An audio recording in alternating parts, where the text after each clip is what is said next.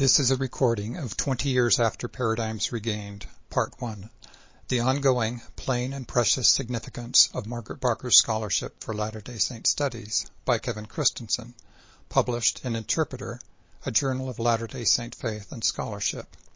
Read by Kevin Christensen. Abstract. 20 years ago, the Foundation for Ancient Research in Mormon Studies published Paradigms Regained, a survey of Margaret Barker's scholarship and its significance for Mormon studies, as its second Farms Occasional paper. The first part of this essay provides an overview of Dr. Barker's scholarship and its wider reception through early 2022, and then includes a broad survey of Latter-day Saint interaction with her work to the present. Part 2 of this essay, forthcoming, will address specific criticisms and appreciations of Barker's work. Led by a new paradigm, scientists adopt new instruments and look in new places. Even more important, during revolutions, scientists see new and different things when looking with familiar instruments in places they have looked before. The new paradigm is that the Enoch tradition is ancient, as it claims, and that it was the original myth of the Jerusalem temple long before Moses became the key figure and the Exodus the defining history. The world of the first temple was the taproot of Christianity, and that is why the young church treated Enoch as scripture. Those who preserved the Enoch traditions were a formative influence on Christianity and its key concepts, the kingdom and the resurrected Messiah. Since Enoch was a high priest figure and Jesus was declared to be a great high priest, Hebrews 4:14, we should also concern ourselves with the high priesthood. Over 20 years ago, the Foundation for Ancient Research in Mormon Studies, which became the Maxwell Institute, published my essay, Paradigms Regained, a survey of Margaret Barker's scholarship and its significance for Mormon studies. Dr. Barker is an English biblical scholar and Methodist preacher who had, up to 2001, published 7 books, many papers in a range of scholarly journals, and in 1998 had been elected as president of the Society for Old Testament Study in England.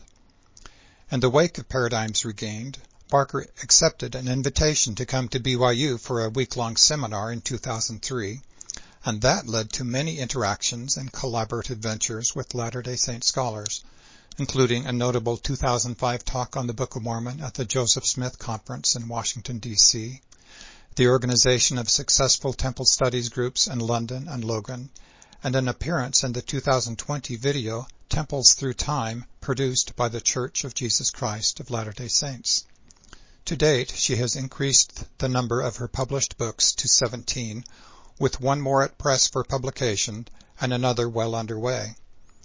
Besides her appreciation in Latter-day Saint circles, her wider recognition amongst many scholars worldwide has also increased, with the Archbishop of Canterbury and the Queen of England awarding her a Lambeth Doctor of Divinity upon the publication of her 2008 book, Temple Themes in Christian Worship, and the introduction to her 2010 book on creation by His All-Holiness Patriarch Bartholomew.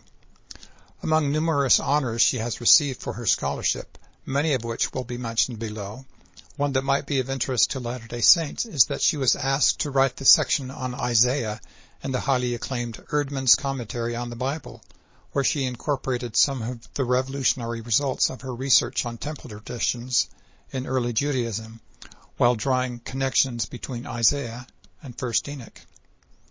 To understand who Margaret Barker is, and the reasons for both the wide appreciation of her work and the peculiar Latter-day Saint interest, I will begin by offering an overview of her life and work to demonstrate how and why she gained prominence as a biblical scholar.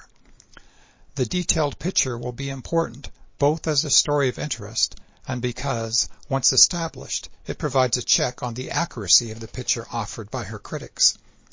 The details also demonstrate accumulating points of significance in her scholarship. With the broad picture of Barker's significance established, I will then tell the story of Latter-day Saint interest as a growing and arresting phenomenon. An overview of Barker's scholarship and its reception. Born in England in 1944, Margaret Barker was raised as a devoted Christian in the most Protestant part of the Church of England and became a Methodist, and then a Methodist preacher in 1984. She attended Sunday school from the age of 3 and reports being taught to believe in the creedal Trinity, occasionally collecting pennies to proselytize Catholics, and enjoying the society of girlfriends through schooling, followed by marriage, and the arrival of her own 2 children. An early indication that she was atypical occurred when, as a young girl, for her 13th birthday present, she asked for and received a Hebrew grammar and lexicon, which she taught herself to read. She went to Cambridge to study theology. In a recent interview, she stated positive influences of her time there. I was Hugh Montefiore's last undergraduate in Cambridge before he was a bishop. We stayed friends for the rest of his life. He taught me how to research, to accept nothing without checking, to trust nobody's translations, to read secondary sources only when you have already worked out your ideas from primary sources, and never to forget what biblical study is really about. On the other hand, she also reported, when I had finished my 3 years there, I was left with a feeling not of elation, but in fact of disappointment. I didn't stay to do any postgraduate work because I felt somehow everything we had done had missed the point. Now this is a terrible thing to say because I had some wonderful teachers, but it wasn't what I was looking for. And one of the things that struck me most was that in the stuff I was taught, and I may have gone to all the wrong lectures, but I don't think I did, there was no obvious link between the Old Testament and the New Testament, and the life of the early church and its worship. These were separate compartments. At the end of her studies at Cambridge of the various layers of authorship in the Old Testament, redactors, sources of the Psalms, sources for the Gospels, and whether John knew the Gospels, she summed up, and I thought at the end of this, goodness me, this is a course in literary criticism. It wasn't really what I was hoping for, so I didn't stay in Cambridge. I went off and I did my own thing. One thing that did begin for her at Cambridge was her interest in the temple. I've been immersed in temple studies for nearly 50 years, since I was an undergraduate at Cambridge. It seemed to me, even then, that the temple was neglected and that this distorted biblical study. I had the modest youthful ambition to redraw the map of biblical studies. It's far too early to say that I have had any influence, but I noticed my ideas in several other writers, not always acknowledged. What matters is to get the temple worldview restored to the Christian way of thinking. How her own thing became distinctive occurred not only with respect to her language skills and what she began to read, but also whom she met. I discovered the apocalypses, which aren't taught very much in England, I think not at all at the time. I discovered Enoch in particular and started working on my own on Enoch. It happened that we had living next door to us in the village in Derbyshire, where I was by then married, an elderly Anglican clergyman who was retiring and downsizing his library. He said to me one day, "There are some books. Would you like them?" And he gave me R.H. Charles's first edition of the Enoch in English, and the 3 volumes of the Sweet Septuagint. And I went off like a squirrel and put these in my treasure place.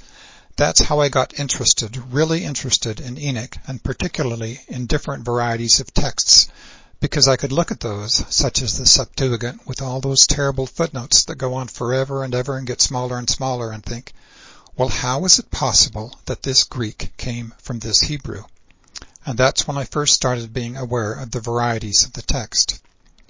In the mid-1970s, as a housewife raising 2 children, as well as working as a math teacher at the local Oakbrook school, she managed to publish 2 academic articles in the Haythrop Journal.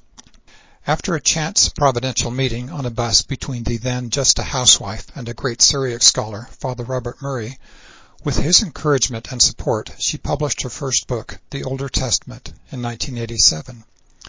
In her introduction, she explains, "The life and work of Jesus were and should be interpreted in light of something other than Jerusalem Judaism. This other had its roots in the conflicts of the 6th century BC, when the traditions of the monarchy were divided as an inheritance among several heirs.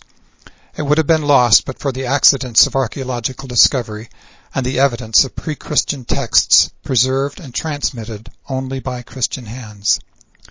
She followed this with The Lost Prophet, the Book of Enoch and its influence on early Christianity, written for a more popular audience than the densely written, very technical and detailed The Older Testament. Her third book, The Gate of Heaven, The History and Symbolism of the Jerusalem Temple, appeared in 1991. She explains 3 points of focus. First, there will be evidence of the temple as a place of creation and renewal. These themes center on the Garden of Eden, which the temple was built to represent. Second, there will be evidence for the temple as a place of mediation and atonement, themes associated with the veil of the temple, which symbolize the boundary between the material and spiritual worlds. Third, there will be evidence for the temple as a place where some could pass beyond the veil and experience the vision of God, seeing into the essence of all things, past, present, and future. Her 4th book came out in 1992, The Great Angel, A Study of Israel's Second God. She described the roots of this book as a question raised by a young woman at a study day she had done at Oxford. And one young lady came up to me afterwards. She had just completed her first-class degree from Oxford, and she had said to me, "You know, the question that worries me is what happened to Yahweh in the New Testament." And I thought, that's a very good question. And that's when I wrote The Great Angel. But The Great Angel wasn't the book I set out to write. I set out to write something very different. When I was about a third of the way through the other book that never came to be a book, I realized I was having to reject a lot of evidence. In the end, I used that rejected evidence to write The Great Angel, so that was the next step forward. She writes in The Great Angel that there were many in first-century Palestine who still retained a worldview derived from the more ancient religion of Israel, in which there was a high God and several sons of God, one of whom was Yahweh, the Holy One of Israel. Yahweh, the Lord, could be manifested on earth in human form as an angel or in the Davidic king. It was as a manifestation of Yahweh, the Son of God, that Jesus was acknowledged as Son of God, Messiah, and Lord. In 1994, she read a paper called Atonement, Rite of Healing, to the Society for Old Testament Study in Edinburgh, which was later published in the Scottish Journal of Theology. Barker made the case that there was no influx of paganism into the concept of atonement as that was expressed and assumed in the New Testament, and no major reinterpretation. What was assumed by the New Testament writers was a traditional understanding of the temple rituals and myths of atonement. When the rituals had ceased and the myths were no longer recognized for what they really were, the key to understanding the imagery of atonement was lost. In 1995, she published The Secret Tradition in the Journal of Higher Criticism, which explored the evidence that there was far more to the teaching of Jesus than is recorded in the canonical Gospels. For several centuries there persisted a belief among Christian writers that there had been a secret tradition entrusted to only a few of his followers. Barker's next book was On Earth as It Is in Heaven, Temple Symbolism and the New Testament. She explains that all religious belief is expressed, transmitted, and received in code. Even the simplest statements, when they are examined carefully by an outsider, have very little meaning. This is because every religious community has its own way of speaking about faith, and the most effective way to do this is in pictures. People brought up in a Christian community recognize immediately what is meant by the Lamb of God or by bread and wine. To someone from another culture, however, these are not vivid images, but a solid wall which separates those inside, those in the know, from everyone else. She writes that the images and pictures in which the ideas of the Bible are expressed are specific to one culture, that of Israel and Judaism, and until they are fully understood in their original setting, little of what is done with the writings and ideas that from that particular setting can be understood. Once we lose touch with the meaning of Bible imagery, we lose any way into the real meaning of the Bible. She was invited by Dr. Ian Torrance to the University of Aberdeen to deliver the lectures that became the basis of her 1996 book, The Risen Lord, the Jesus of History as the Christ of Faith. Professor John McDade cited the Risen Lord in a paper on Jesus in recent research for the Catholic Theological Association Conference. He wrote, "A very original contribution to these questions of Jesus' religious experience, its connection with the experiential patterns in first-century Jewish religion, and the possible value of non-gospel New Testament writings for Jesus research has come recently from Margaret Barker. Her proposals about these three areas go against the grain of much New Testament scholarship and are therefore worth attention." A significant honor came when she was elected president of the Society for Old Testament Study in 1998 and began editing the Society's second monograph series, published by Ashgate.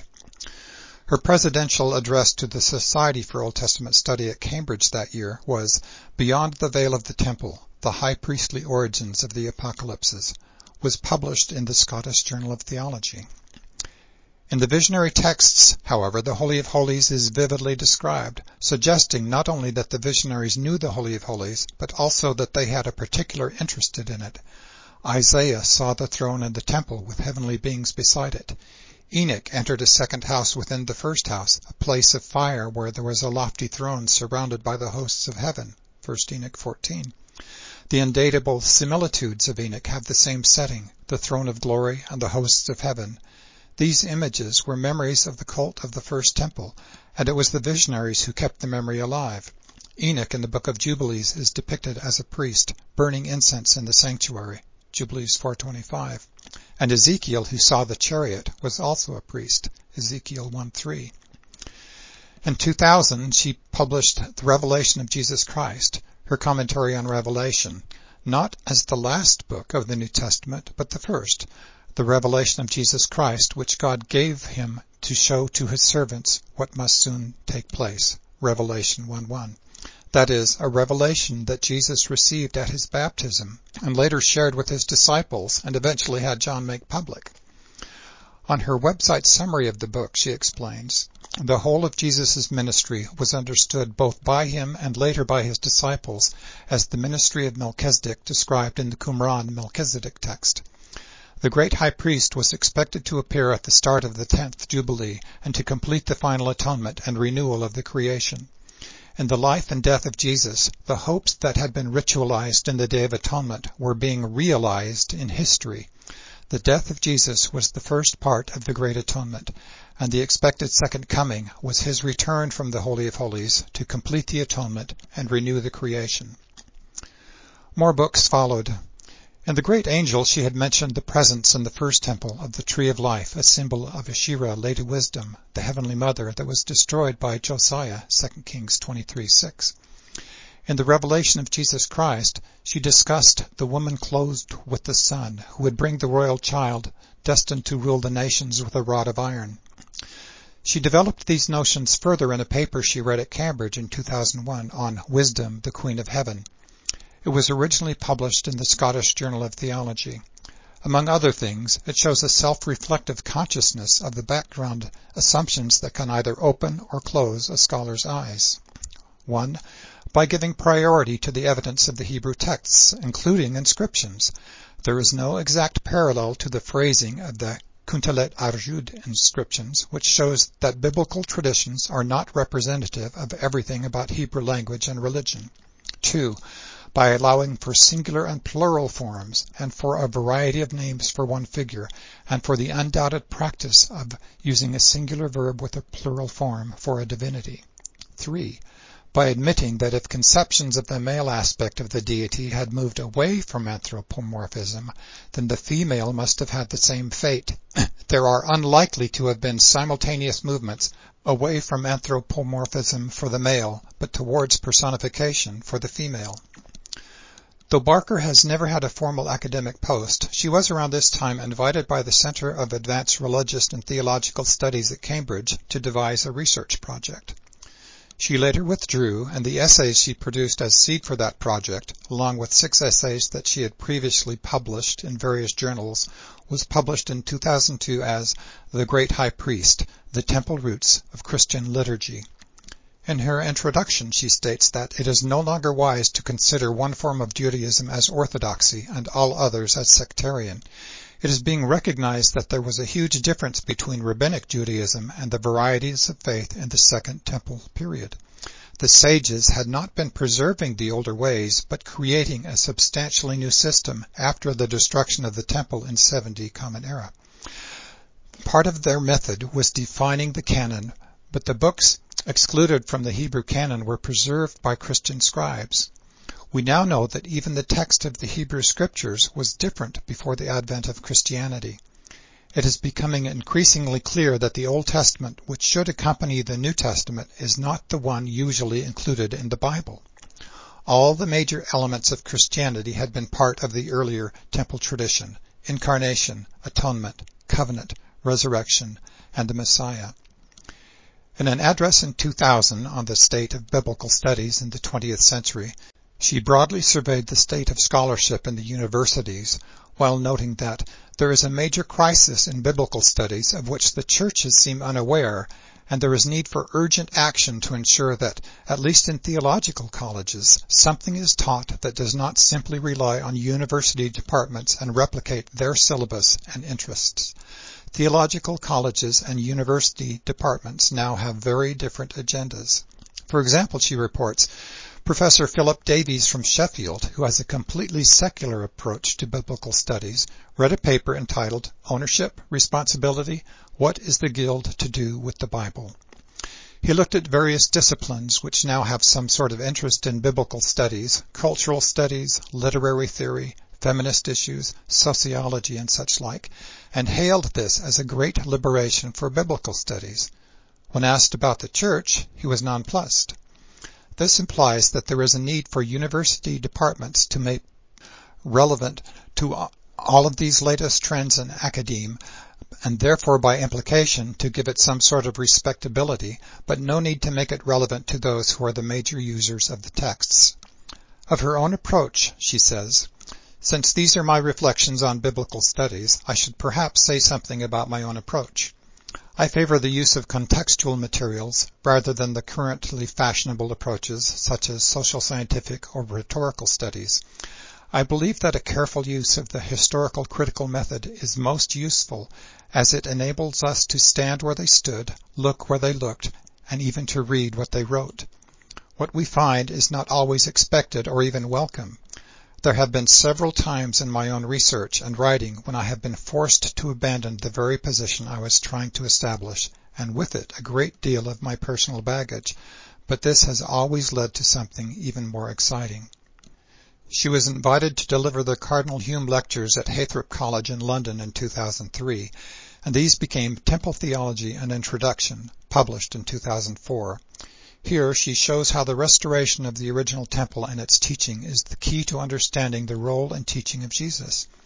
It is the best introduction to 4 key areas of temple theology: creation, with the temple built to represent the creation; the significance of the Holy of Holies and the veil; covenant, showing that the eternal covenant binding all creation together was the covenant of the Last Supper and thus the basis of the Eucharist; atonement, explaining the original meaning of the atonement; the blood, life of the Lord, renewing the broken bonds of the covenant of creation; wisdom, introducing the symbols of the almost lost wisdom tradition of the temple; the bread of the presence, the tree of life, and the anointing oil.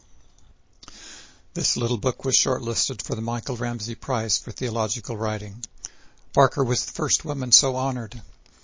In 2004, she also published An Extraordinary Gathering of Angels, like a mini coffee table art book, beautifully illustrated with more than 170 colorful illustrations, looking at angels in ancient and modern culture.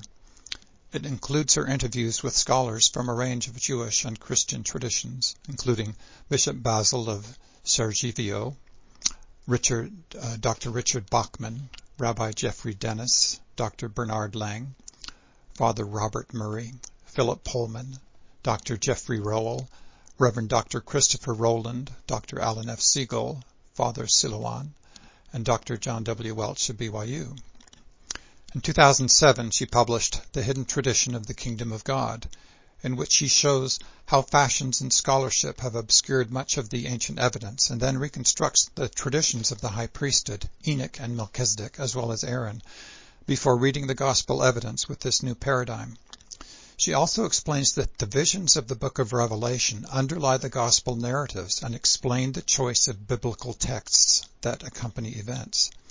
She can show that memories of the visions that inspired Jesus are found in the book of Revelations and in the Gospels, and that there are places in the parables where Jesus alludes to the visions of Revelation. In 2008, Margaret Barker, Robert Griffith Jones, Lawrence Hemming, Susan Parsons, and Bishop Jeffrey Rowell organized a temple studies group to promote study of the temple in Jerusalem, believing that the worldview, traditions, customs, and symbolism of the temple were formative influences on the development of Christianity. The group successfully organized symposia for several years running up to 2018, with several participants, including Latter-day Saint contributors Professor John Hall, Frederick Huschel, Professor John W. Welch, and Professor William Hamblin. The success of the London Temple Studies Group inspired a sister organization based in Logan, Utah, the Academy for Temple Studies. In 2007, Barker published Temple Themes in Christian Worship. The jacket comment praising the book was written by Dr. Rowan Williams, Archbishop of Canterbury. In July 2008, she was given a Lambeth Doctor of Divinity by the same Archbishop of Canterbury and Queen Elizabeth in recognition of her work on the Jerusalem Temple and the origins of Christian liturgy, which has made significantly new contribution to our understanding of the New Testament and opened up important fields for research. On March 10, 2008, T.N.T. Clark held a colloquium in London to celebrate the publication of the book. Speakers included His Grace Bishop Basil of Amphipolis, Dr. Robert Hayward, University of Durham, Dr. John W. Welch, Brigham Young University, Rabbi Professor Mark Saperstein, Leo Beck College, London, Dr. Crispin Fletcher Lewis, Westminster Theological Centre, London, Dr. Frank Parsons, Society of St. Catherine of Siena. Soon she also published Christmas, the Original Story, in which she reads the Gospel accounts as well as the early Proto-Evangelium of James in the context of enlightening temple symbolism throughout. Her case is that reading the nativity stories in light of the temple tradition help us better understand them. Let us think about the obvious temple accounts in the nativity stories, for instance with Zacharias serving in the temple in Luke 15:1-5-9, or Jesus being presented at the temple in Luke 2:22-39, then skipping 12 years to tell another temple story.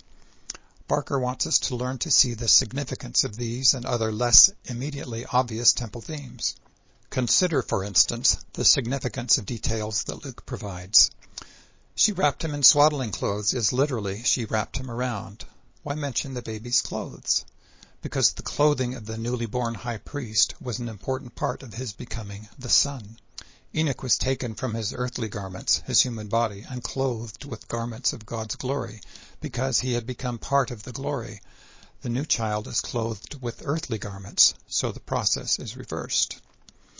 In 2009, Barker contributed the essay The High Priest and the Worship of Jesus to a volume on the Jewish roots of Christological monotheism, and in 2010 published Creation, a Biblical Vision for the Environment, with a foreword written by His All-Holiness Ecumenical Patriarch Bartholomew. Barker explains that the biblical worldview is a vision of the unity of all things into one divinely ordained system known as the Eternal Covenant, the Creation Covenant. That covenant is the one that Isaiah 24:5 refers to as broken with dire consequences. D&C 1:15 again describes this covenant as broken, and D&C 1:22 invites us all to enter into and keep that covenant. In 2011, she published Temple Mysticism, an Introduction. In a review of her book for The Interpreter, I wrote that for Barker, temple mysticism centers on seeing the Lord. Her temple mystics, Isaiah and John, are unquestionably more akin to Lehi, Nephi, Alma, Joseph Smith, and Sidney Rigdon than are Nibley's mystics. In 2012, she published The Mother of the Lord, Volume 1, The Lady in the Temple. Again, Dr. Rowan Williams, Archbishop of Canterbury, wrote an appreciative note for the back cover. Once again, Dr. Barker offers us a massively learned and creative rereading of what the Bible has to tell us about the religion of ancient Israel, using her wide knowledge of material in Hebrew, Syriac, and other Semitic languages, texts from Jewish, Gnostic, and Christian sources.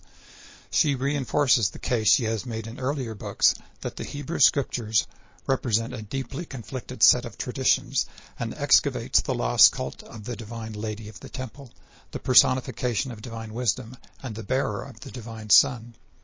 Her contention that this alone makes sense not only of tensions within the text of the Hebrew Scriptures, but also of persistent and otherwise baffling themes in early Christianity, is argued with vigor and comprehensiveness of scope.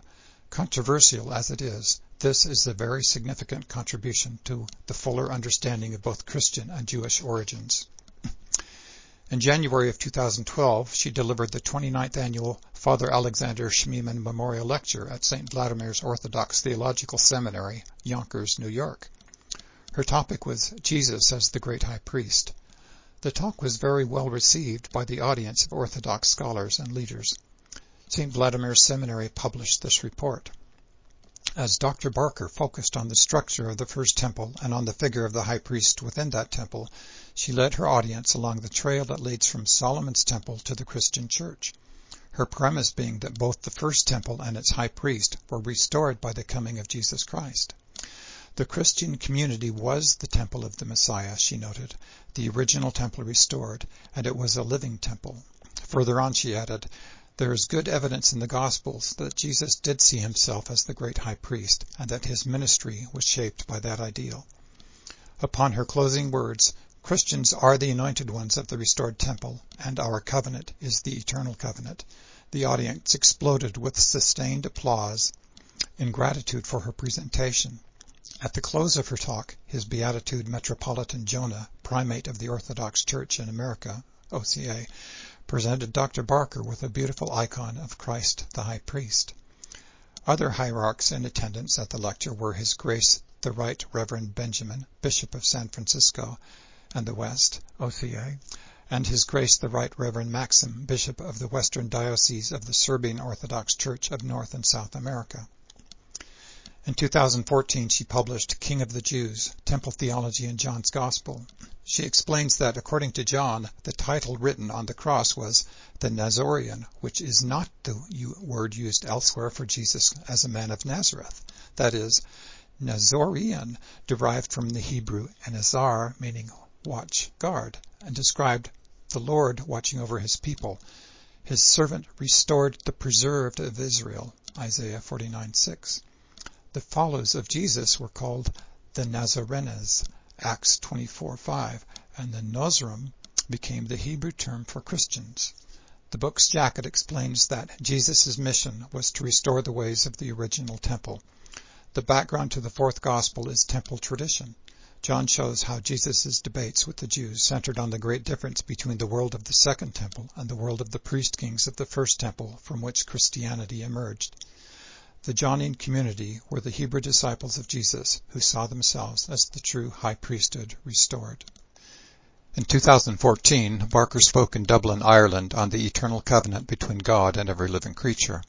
She explains, the covenant underlying all the other covenants in the Old Testament was the everlasting covenant, which depicted heaven and earth bound together in one great system that encompassed the powers of heaven, the visible creation, and human society.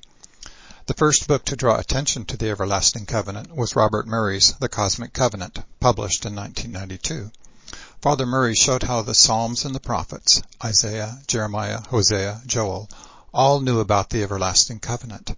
They presented it in forms that suggested temple liturgy, and central to the cosmic covenant was the sacral king who held all things together. The everlasting covenant protected all within it and kept away the chaos and disaster that would otherwise engulf everything. This was the divine wrath. The business of maintaining the covenant was entrusted to the sacral kings, the Melchizedeks, who had the rituals of atonement.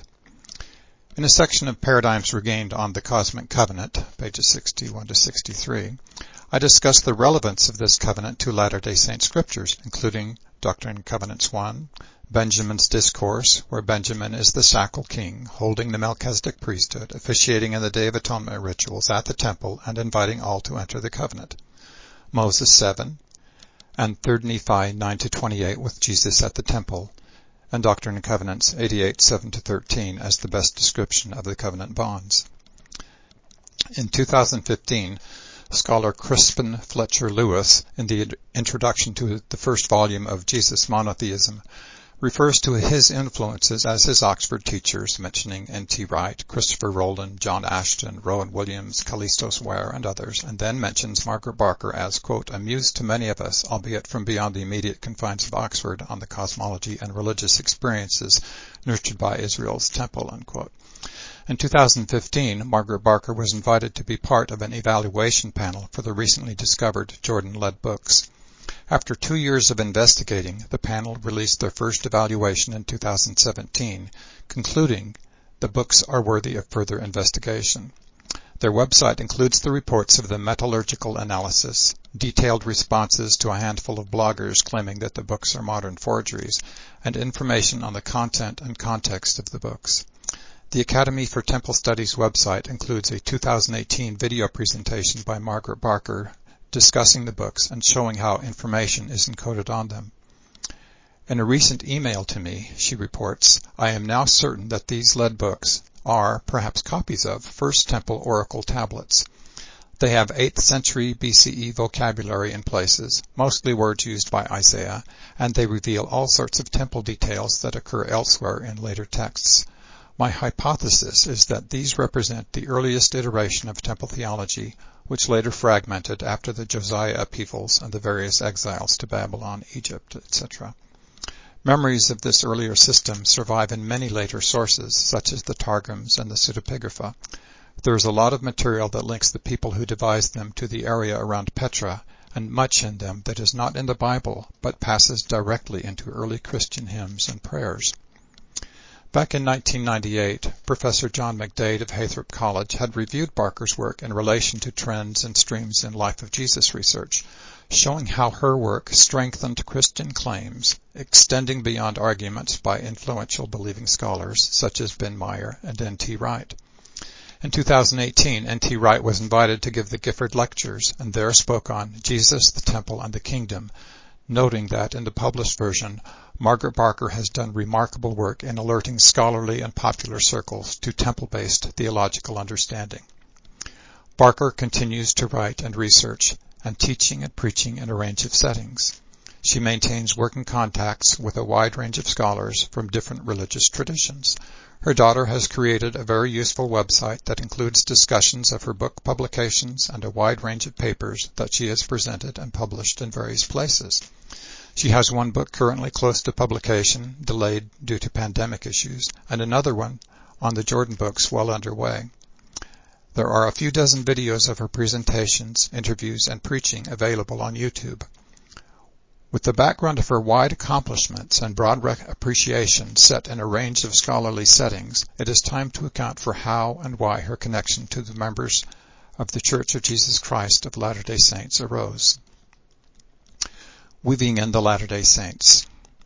Within a few years after the publication of The Great Angel in 1992, several different Latter-day Saint scholars began quoting it. The first 2 citations I know of came in response to an essay on the Christology in the Book of Mormon by Melody Charles, namely Ross David Barron's Melody Munch Charles and the Humanist Worldview, followed the same year by Martin S. Tanner's review. Both Barron and Tanner quoted this passage from The Great Angel. There were many in first-century Palestine who still retained a worldview derived from the more ancient religion of Israel, that of the First Temple, in which there was a high God and several sons of God, one of whom was Yahweh, the Holy One of Israel. Yahweh, the Lord, could be manifested on earth in human form as an angel or in the Davidic king. It was as a manifestation of Yahweh, the Son of God, that Jesus was acknowledged as Son of God, Messiah, and Lord. Tanner also quotes this passage from the Great Angel. All the texts in the Hebrew Bible distinguish clearly between the divine sons of Elohim Elyon and those human beings who are called the sons of Yahweh. This must be significant. It must mean that the terms originated at a time when Yahweh was distinguished from whatever was meant by Elohim Elyon. A large number of texts continued to distinguish between El Elyon and Yahweh, Father and Son, and to express this distinction in similar ways with the symbolism of the temple and the royal cult. By tracing these patterns through a great variety of material and over several centuries, Israel's second God can be recovered. Other Latter-day Saint scholars who began quoting and referencing the Great Angel or others of Barker's books and articles in the mid to late 1990s included Daniel Peterson, William Hamlin, Barry Bickmore, Eugene Seach, John Tvednes, and Mark Thomas. Kevin Barney's 2001 Fair essay on Do We Have a Mother in Heaven also included a reference to the Great Angel. during a 1999 visit to a Dallas Half-Price Books. When I chanced upon a shelf with several copies of The Great Angel, I recognized the book as of interest. I bought a copy, took it home to Kansas, and began to read. Before I was halfway done, I called my brother near Dallas and asked him to go back and buy up all the remaining copies of the book and send them to me. When I finished reading The Great Angel, I searched for copies of her other books and several journal essays, tracking some down via Amazon and Bookfinder.com. During my first visit to the Kansas University Library, I found a rare copy of her first book, the then out-of-print The Older Testament. This was crucially important for my study. Whereas the other Latter-day Saint writers who quoted The Great Angel did so to emphasize pre-exilic theology, the passages that struck me most in The Great Angel concerned the history and the key themes of the Deuteronomist reform launched in the days of King Josiah, the father of King Zedekiah, named in 1 Nephi 1:4. Because Latter-day Saint culture and pedagogy have traditionally had little to say about Josiah, it is necessary to first sketch the story of King Josiah and the reform. A brief overview of King Josiah. 2 Kings 22-23 and 2 Chronicles 34-35 give accounts of Josiah and his reform with some important differences. Both accounts describe how King Josiah's father Ammon became king at 22 and was killed during the second year of his reign. And the people of the land slew all them that had conspired against King Ammon, and the people of the land made Josiah his son king in his stead. 2 Kings 21:24, compare 2 Chronicles 33:25. Josiah was 8 when he became king and reigned for 31 years. Lehi would have been an eyewitness to part of his reign, and his 4 oldest sons were likely born during the last years of Josiah's reign. After Josiah's unexpected death in battle at the hands of the Egyptians at age 39, Lehi's older sons variously grew to adolescence and early manhood during the 11-year reign of Josiah's son, Jehoiakim, who was installed as king by the Egyptians. Then the Babylonians defeated the Egyptians and installed Zedekiah, another son of Josiah, when the Book of Mormon begins.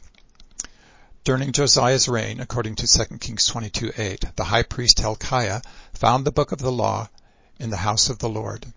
Many scholars associate this found book with Deuteronomy, and the account in 2 Kings 22 reports that the discovery of this book prodded Josiah to launch his reform.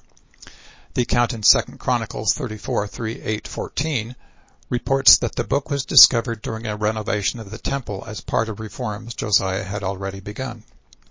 Both accounts emphasize that Josiah held a notable Passover, 2 Kings 23:22 and 2 Chronicles 35:18. Both accounts depict Josiah as a uniquely good king, which led to some issues in trying to account for his unexpected death at the hands of the Egyptians, when righteousness is supposed to lead to prosperity, as well as accounting for Josiah dying in battle when Huldah had prophesied that he would die in peace, 2 Kings 22:14-20. 2 Kings 23:20 describes Josiah's reforms as openly violent, including his slaying all the priests of the high places, as well as Josiah sending the high priest into the temple to the Holy of Holies to remove and destroy the Asherah, the tree of life, then in the form of a menorah. 2 Kings 23:6. The account of Josiah's death in 2 Chronicles 35 differs from the one in 2 Kings 23 in that it includes a type scene with a disguise narrative. These biblical narratives typically depict a contest or conflict between God and an earthly king, and in each case they don't end well for the king. As explained by Alan Goff, all of the kings or their heirs in the biblical disguise stories meet with brutal deaths, and in each case the dynasty fails. That is, while the 2 Kings account idealizes Josiah, the disguise scene in 2 Chronicles 35 elusively associates Josiah with Saul, Jeroboam, and Ahab, which at the very least demonstrates an unresolved tension. While Jeremiah was called as a prophet during Josiah's reign, the relationship between Jeremiah and the reform is not as straightforward as we might expect.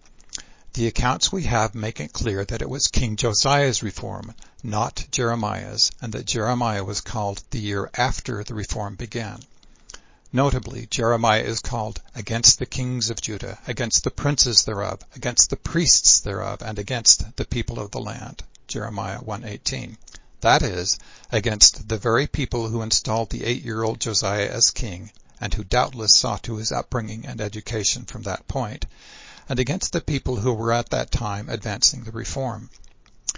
Before I read The Great Angel, everything I knew about King Josiah and the Deuteronomists had come from reading Richard Elliott Friedman's popular explanation of the documentary hypothesis, Who Wrote the Bible? Friedman and other biblical scholars have shown how crucial Josiah's reign was for the construction of much of the Old Testament as we have it, showing that an edition of what is called the Deuteronomist history, the books of Joshua through 2 Kings, was compiled and edited to honor Josiah during his lifetime. Then, after the calamities of Josiah's defeat and death, and the subsequent destruction of the temple and the experience of the exile, additions were made to report events and assign blame for what went wrong. Friedman can show social connections between Jeremiah and key figures in the accounts of the Reform and discovery of the Book of the Law, and he shows that Jeremiah and Deuteronomy both use very similar language in places. Indeed, Friedman suggests that Jeremiah, perhaps with the help of his scribe Baruch, was the Deuteronomist historian. Friedman reports that Jeremiah favored Josiah, though I noticed that of the 16 verses naming Josiah in Jeremiah, most are prefaced by son of, and refer to Josiah's sons, Jehoiakim, Shallum, and Zedekiah. Only Jeremiah 22:15-16 contains a clear, positive reference to Josiah, as a contrast to his third son, Shallum, also known as Jehoahaz, as doing justice and judgment and having judged the cause of the poor and needy. Due to those specific qualities, Jeremiah says of Josiah, "Then it was well with him." Even that passage leaves an unresolved question as to what happened with Josiah in other areas of concern that ultimately caused things not to go well with him. Friedman had declared that Jeremiah agrees with the Deuteronomic history on practically every important point and agrees with Deuteronomy on virtually every major point. Such statements contain a hidden assumption that we do not have to think any further about what is most important. In The Great Angel, Barker observed of the Reformers that, first, they were to have the law instead of wisdom, Deuteronomy 4:6. What was the wisdom that the law replaced? Second, they were to think only of the formless voice of God sounding from the fire and giving the law, Deuteronomy 19:12. Israel had long had a belief in the vision of God when the glory had been visible on the throne in human form, surrounded by the heavenly hosts. What happened to the visions of God? And third, they were to leave the veneration of the host of heaven to peoples not chosen by Yahweh, Deuteronomy 4:19-20. Israel had long regarded Yahweh as the Lord of the hosts of heaven, but the title Yahweh of hosts was not used by the Deuteronomists. What happened to the hosts, the angels? In the revelation of Jesus Christ, Barker added references to two other Deuteronomic prescriptions. The Jews were not to inquire after the secret things which belonged only to the Lord, Deuteronomy 29:29. Their duty was to obey the commandments brought down from Sinai and not to seek someone who would ascend to heaven for them to discover remote and hidden things, Deuteronomy 30:11. Regardless of how often Jeremiah cited Deuteronomy and agreed with the Deuteronomistic history, he disagreed on these crucial points, which Barker sees as key to the nature of Josiah's reform. And so did Lehi and Nephi disagree on these same crucial points, regardless of how often they agreed with or quoted Deuteronomy.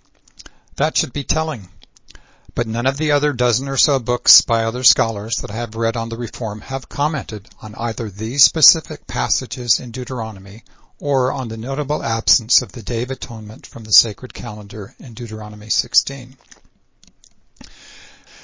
After I finished The Great Angel and started collecting Barker's books and essays, for broader perspective and balance, I found other books, such as William Dorley's Obsession with Justice, The Story of the Deuteronomists, John Bright's Anchor volume on Jeremiah, and others, and read them as well. Excited by what I was learning and how that changed what I was seeing in both the Bible and the Book of Mormon while using Barker's paradigm, I approached Daniel Peterson after a talk he gave during the St. Louis Temple Open House preceding the temple dedication. I asked him if he knew whether anyone had been doing anything with Barker's work. Already a fan of The Great Angel, he encouraged me to contact William Hamlin, who had by then started the Farm's Occasional Papers series. I spent the next year working on a paper, and after Hamlin critiqued an early draft, I spent another year working to improve it. First contact. In the fall of 1999, Margaret Barker received and answered a letter from an obscure English major and technical writer in Lawrence, Kansas, that is, me, who had, as an introduction, sent her a copy of Hugh Nibley's Enoch the Prophet, which I thought she might find of interest due to her own publications on Enoch. I also sent a copy of Nibley's essay on the 40-Day Mission of Christ, since it was comparable in themes and sources to her essay on The Secret Tradition, published in the Journal of Higher Criticism. She asked what I was working on, and I wrote that I intended to compare her work to the Book of Mormon. This was her first contact, as far as she knew, with a member of the Church of Jesus Christ of Latter-day Saints. The next important contact came in early 2002 when I got a box of authors' copies and sent her a copy of Paradigms Regained, a survey of Margaret Barker's scholarship and its significance for Mormon studies. She emailed back, "It came about 5 hours ago. I have read it already. I had no idea that my work would be of such significance for Mormon studies. Thank you for sending me a copy, and for that matter, thank you for writing the book." I would soon notice that if I went to Amazon Books and looked at what other books have readers of this book purchased sections for The Great Angel and others of her books, prominent among the titles were things like Terrell Givens's By the Hand of Mormon, Richard Bushman's Rough Stone Rolling, and Hugh Nibley's Temple and Cosmos. The opposite was true as well. Those who read Givens, Nibley, and Bushman were also buying The Great Angel and The Lost Prophet and others. This conspicuous Latter-day Saint association continued for well over a decade. The pattern is not as evident in the past few years, I believe not because Latter-day Saint interest has diminished, but because broader interest in Barker has substantially increased. In early 2002, Professor Noel Reynolds of BYU had been working on a project at the Vatican Library in Rome, and on the flight home had decided to read The Great Angel. Profoundly impressed, he went to the farm's offices and asked Louis Midgley if anyone had heard of her. Midgley responded that they had just published Paradigms Regained. Reynolds read it and contacted me and asked if I had been in touch with Barker. I said yes and provided him with her email and address. He soon contacted her and arranged for an in-person visit in her Derbyshire home. He spent about 5 hours with her, discussing her work and interest in the temple. One of the direct outcomes of that visit was that she was invited to come to BYU for a week-long seminar in May of 2003.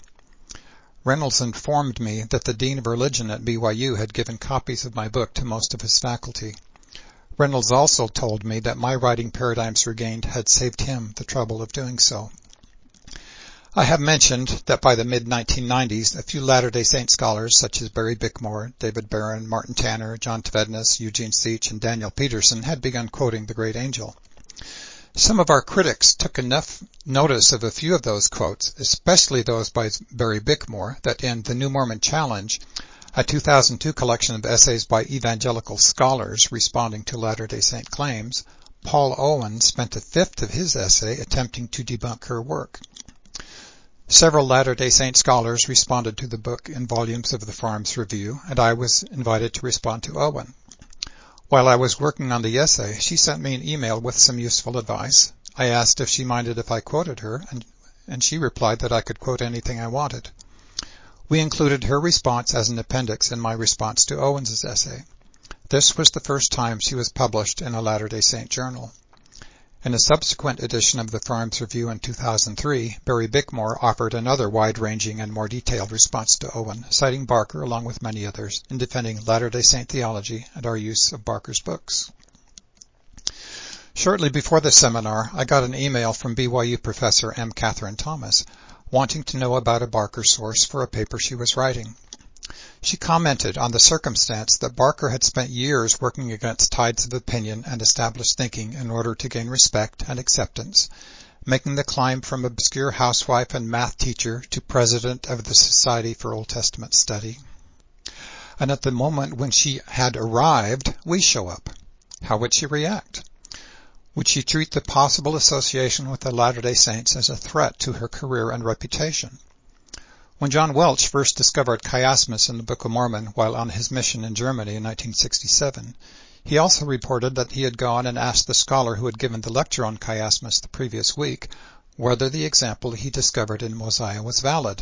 That man had first read the chiastic passage, commented that it was very good, then realized that it was in the Book of Mormon, closed the book, and would not say another word. When Hugh Nibley showed Matthew Black the Book of Moses Mahuja Enoch story paralleling the one that Black had found in the Qumran Enoch, Black refused to comment except to say, "Someday we will find out the source that Joseph Smith used." In contrast, Barker's open response clearly stands out. Despite some critics fretting over the Latter-day Saint connection, as Paul Owen had done, she has never shied away from it. And as is demonstrated by her subsequent Lambeth Doctor of Divinity degree and ongoing publications, and more invitations to speak than she can possibly accept, the connection has not hurt her scholarly career. It is a simple but convincing demonstration that she does not fear man more than God. Barker comes to BYU in 2003. In May of 2003, Barker arrived in Provo for a 5-day seminar which she presented to a roomful of Latter-day Saint scholars, mostly from BYU, but also including Alison von Felt, Brent Gardner, and myself. She used a Hebrew Bible that she translated on the fly, the 2 volumes of Charles Worth's The Old Testament Pseudepigrapha, which she navigated with notable facility, and a brief outline for the topics she wanted to cover in each session. Before the seminar came, I had been invited to write an essay on Barker's work for the upcoming Glimpses of Lehi's Jerusalem volume, edited by David and Joanne Seeley and John W. Welch. On the first day of the seminar, I met with Professor Welch to discuss edits to an essay I had in the volume. On that first occasion, Welch seemed to be reserving judgment about Barker. On the third day of the seminar, she went through the material on the transmission of Hebrew Scripture akin to her text and context essay included in The Great High Priest. At the end of her presentation, he bounded down from the back row, opened her monogrammed triple combination to 1 Nephi 13, and excitedly asked if she had seen this. 1 Nephi 13 and Text and Context tell essentially the same story regarding the transmission of Scripture and the loss and restoration of plain and precious things. He reported that she wanted to talk with him about the narrative of Zosimus. In a presentation almost 10 years later in Logan for the Academy of Temple Studies, Welch recalled another important moment during Barker's first visit to Provo. She came here 10 years ago to give a seminar at BYU, and I had the pleasure of driving her through Utah County. As we drove by Mount Timpanogos, we started talking about mountains and the mountain of the Lord, and she started making connections. Then I told her I had done a lot of work on the Sermon on the Mount as a temple text. She wouldn't let me stop talking about it. We corresponded about it, and eventually I received an invitation to present the topic at the Temple Studies Group in London and elsewhere in London. The book was published by Ashgate in 2009. You'll see that it is in the series Society for Old Testament Studies, and Margaret was the head of the series at that time. I'm grateful that she encouraged me through all of this. Besides encouraging Welch to write the Sermon on the Mount in light of the temple for the larger Christian community, Welch later told me that Barker had insisted that he mention in the book that the temple context thesis had originally come from the Book of Mormon.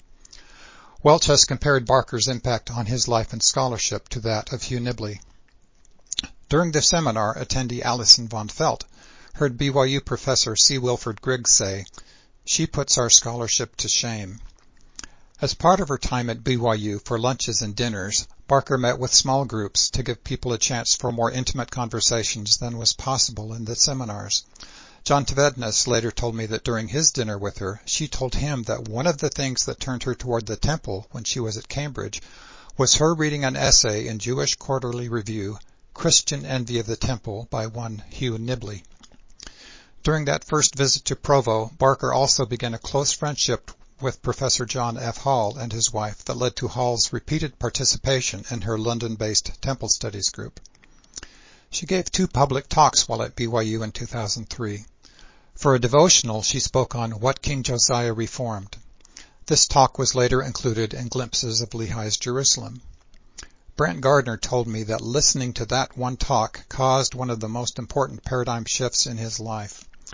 Gardner incorporated many of Barker's notions in his 2003 FAIR presentation on Monotheism, Messiah, and Mormon's Book, and he refers to her work often in his important 6-volume commentary on the Book of Mormon, Second Witness.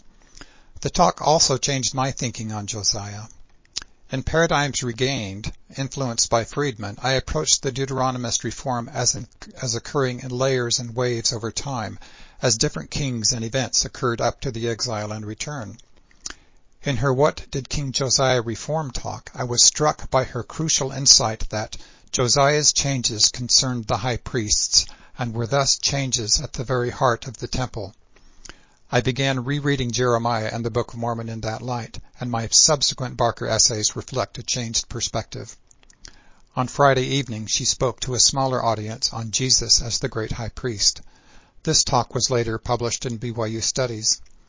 While she was not able to meet Hugh Nibley due to his ill health at the time of her visit, she encountered Tom Nibley in the audience after her talk and spoke to him of her admiration for Hugh Nibley's scholarship. Ripples after BYU. Periodically, I would hear that this or that Latter-day Saint scholar had contacted Barker. For instance, Kevin Barney sent her a copy of his BYU Studies article on examining 6 key concepts in Joseph Smith's understanding of Genesis 1:1. He reported that she approved and commented that the key to everything is in what is missing from Genesis. As the 2004 publication process for Glimpses of Lehi's Jerusalem progressed, I sent Barker a near-final draft of my essay for the volume, The Temple, the Monarchy, and Wisdom, Lehi's World and the Scholarship of Margaret Barker. She read it and reported that doing so led her to deciding to read the Book of Mormon, the Doctrine and Covenants, and the Pearl of Great Price, all in one day. She described it as a big job and commented, "I was amazed at how much I recognized." In 2004, I also published another essay in the Farms Review, The Deuteronomist Dechristianizing of the Old Testament, as a response to my reading an essay by Melody Monch-Charles called The Mormon Christianizing of the Old Testament. Her essay charged that Latter-day Saint commentaries on the Old Testament tended to rely on an overlay of modern revelation rather than reading the text as it is. Barker's first book, The Older Testament, began making her case that a fundamental misreading of the Old Testament has been forced upon present readers by those who transmitted the texts. I was able to show that on exactly those points on which Charles asserts that Mormonism is irreconcilable with the Old Testament, Barker finds shifts in Israelite thought during the exile and beyond. At every point, the original picture corresponds to what we have in the Book of Mormon. Incidentally, the same issue of the Farms Review that contained The Deuteronomist Dechristianizing of the Old Testament included a review of Glimpses of Lehi's Jerusalem by Terence L. Zink that disputed Barker's take on Josiah and defending a traditional view, and asserting that Jeremiah and Lehi supported the reform. Though I did not see his essay in advance, my essay happened to include arguments that both Lehi and Jeremiah were opposed to the reform. Readers can compare and weigh arguments for themselves. Barker and the 2005 Joseph Smith Conference.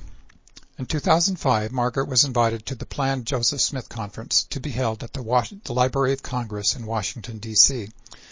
The conference would include Latter-day Saint scholars and those from a range of backgrounds, exploring the life of Joseph Smith on the bicentennial of his birth. Barker would be responding to a talk by Terrell Givens on Joseph Smith, Prophecy, Process, and Plenitude. For her visit to Washington, John Welch talks about how, "I picked Margaret up at the airport. She was hobbling because she was in great pain, so we put her in a wheelchair and brought her to the hotel. That kind of dedication is the sign of a dedicated life.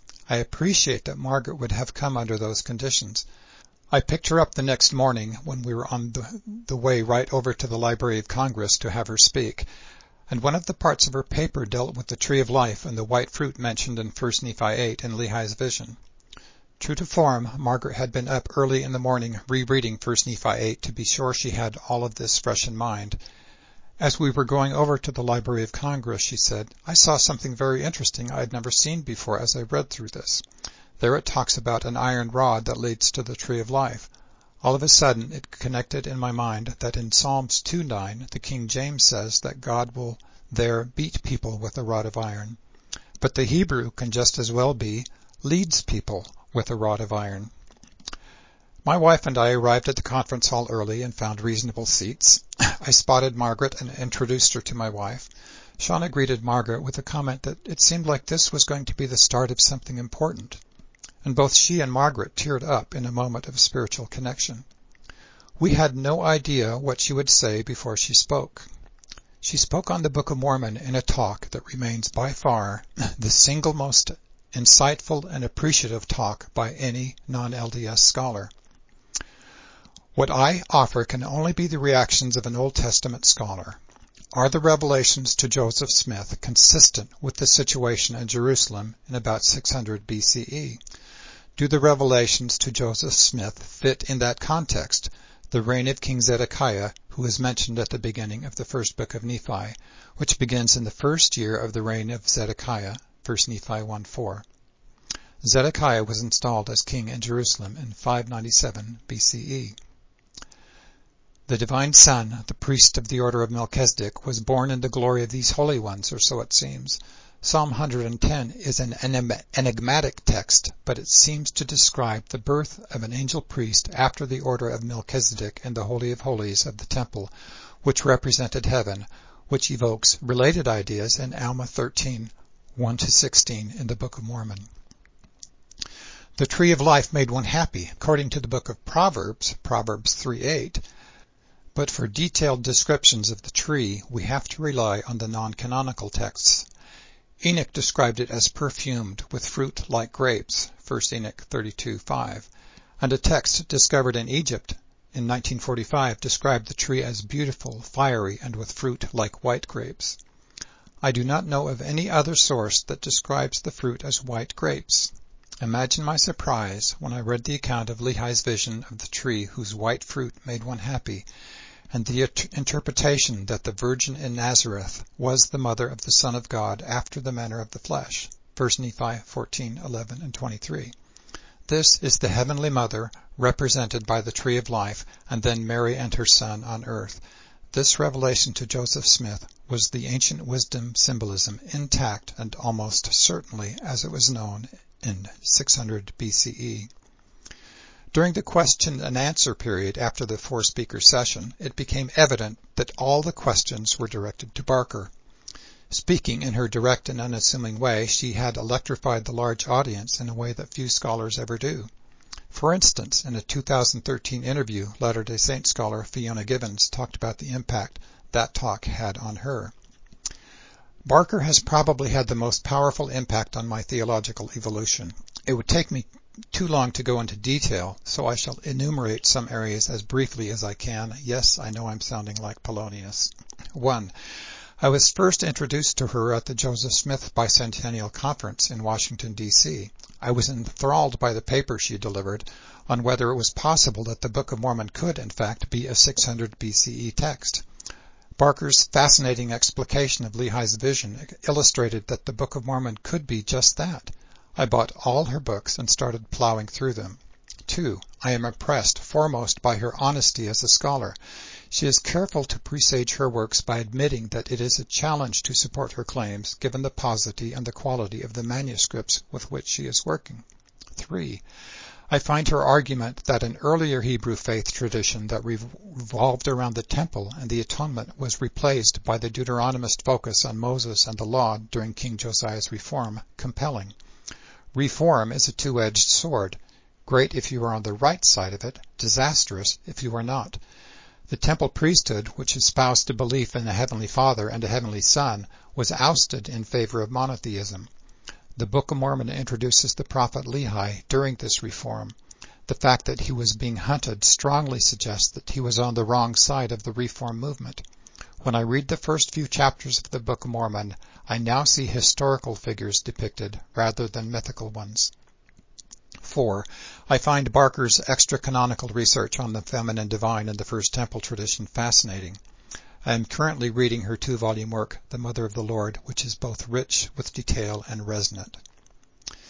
Gary Anderson, later an organizer of the Academy for Temple Studies group in Logan, reported, "My interest increased when she spoke at the Worlds of Joseph Smith Symposium in 2005 at the Library of Congress. Through some friends, I started sending emails to her on items about temple studies." A Widening Influence, Interest, and Collaborations. Also in 2005, Orson Scott Card connected me with Catherine Kidd, then an editor at Meridian Magazine. Thanks to Card's introduction and Catherine Kidd's editorship, Meridian published 12 essays from me, 7 of which discussed Barker's work and books. Latter-day Saint biblical scholar David Larson later told me that these essays were his first introduction to her work. He then published on Barker's work, responding to a Barker talk on The Lord is One in BYU Studies. In 2006, Barker wrote a paper for a Tree of Life conference at BYU. This was published as The Fragrant Tree and published in The Tree of Life from Eden to Eternity. In 2006, Dean Collingwood and James R. McConkie reviewed Barker's Temple Theology, an Introduction for BYU Studies. In the past 2 decades, Margaret Barker has managed a miracle in a prodigious output of a dozen scholarly books and book chapters, as well as numerous articles and conference addresses. Barker, a Cambridge-educated independent scholar, Methodist lay preacher, and former president of the Society for Old Testament Study, has successfully shaken the very foundations of Old Testament and early Christian scholarship. Is it not obvious that the Christianity of Jesus' day and shortly thereafter was heavily influenced by Greek culture? Is it not clear that Jesus' teachings were a product of the Jewish culture, and especially the synagogue culture of his day? No, says Barker to these claims. It is neither obvious nor clear that Christianity had its origin in these influences. A careful reading of non-canonical sources, such as the Enoch literature and the Dead Sea Scrolls, suggests that Jesus was influenced by something much more ancient than Hellenistic or synagogue culture. He seemed to have in mind the theology and ordinances of the first Jewish temple, the temple as it had existed before the accretions of paganism and the reforms of King Josiah in the 7th century BCE. Indeed, if Barker's thesis holds up to scholarly scrutiny, everyone will be forced to redefine Jesus as a restorer of a religion that had been lost, rather than an inventor of something new. Such a reworking of centuries of scholarship will not be easy. Think of the scores of German Protestant scholars whose work constituted the academic foundation of intertestamental scholarship throughout the 20th century and whose labors are now being called into question. Think of the millions of Christians of all stripes who have been taught to believe in a strict Trinitarian monotheism, a belief Barker claims is inconsistent with both ancient Jewish religion and the religion Jesus restored. Despite these formidable obstacles, the Germans are diligently reading Barker and are finding much of value, as are the Catholics, the Russian Orthodox, and many others. At least 60 reviews of Barker's works have been already published, including the lead review in the Times Literary Supplement of 2003. And Barker has been asked to speak at conferences and symposia in Europe, Turkey, and the United States, including at a Brigham Young University devotional in 2003 and at the Joseph Smith Conference in Washington, D.C. in 2005. In 2006, in BYU Studies, David Paulson published a long essay called Are Christians Mormon? Reassessing Joseph Smith's Theology in his Bicentennial. In the section on the rising notice of the divine feminine in Christian thought and biblical study, Paulson included a discussion of how Margaret Barker has explored the issue in depth. 2 pages discussed her work. In 2007, Alison von Felt published 2 important essays that drew on Barker's work in places. The first is her review of William Dever's important book on the evidence for a heavenly mother in ancient Israel, Did God Have a Wife? Archaeology and Folk Religion in Ancient Israel, in which she made fresh observations on what Barker believes is the most remarkable artifact of ancient Israelite religion found to date. It is an elaborate terracotta rectangular pillar from 10th century BC Tachanak. I believe Dever's archaeology and Barker's reconstruction of wisdom theology come together to elucidate this artifact, also bringing light to our own Latter-day Saint temple tradition. Von Felt goes beyond Dever to suggest that the Tachanak stand is a plausible model of the creature in Ezekiel's visions. Her essay included a very good photograph of the offering stand. She continues to explain the importance and implications. I have suggested that the Tachanak offering stand represents the throne of God. I have discussed its 2 Asherah icons and possible Yahweh symbol.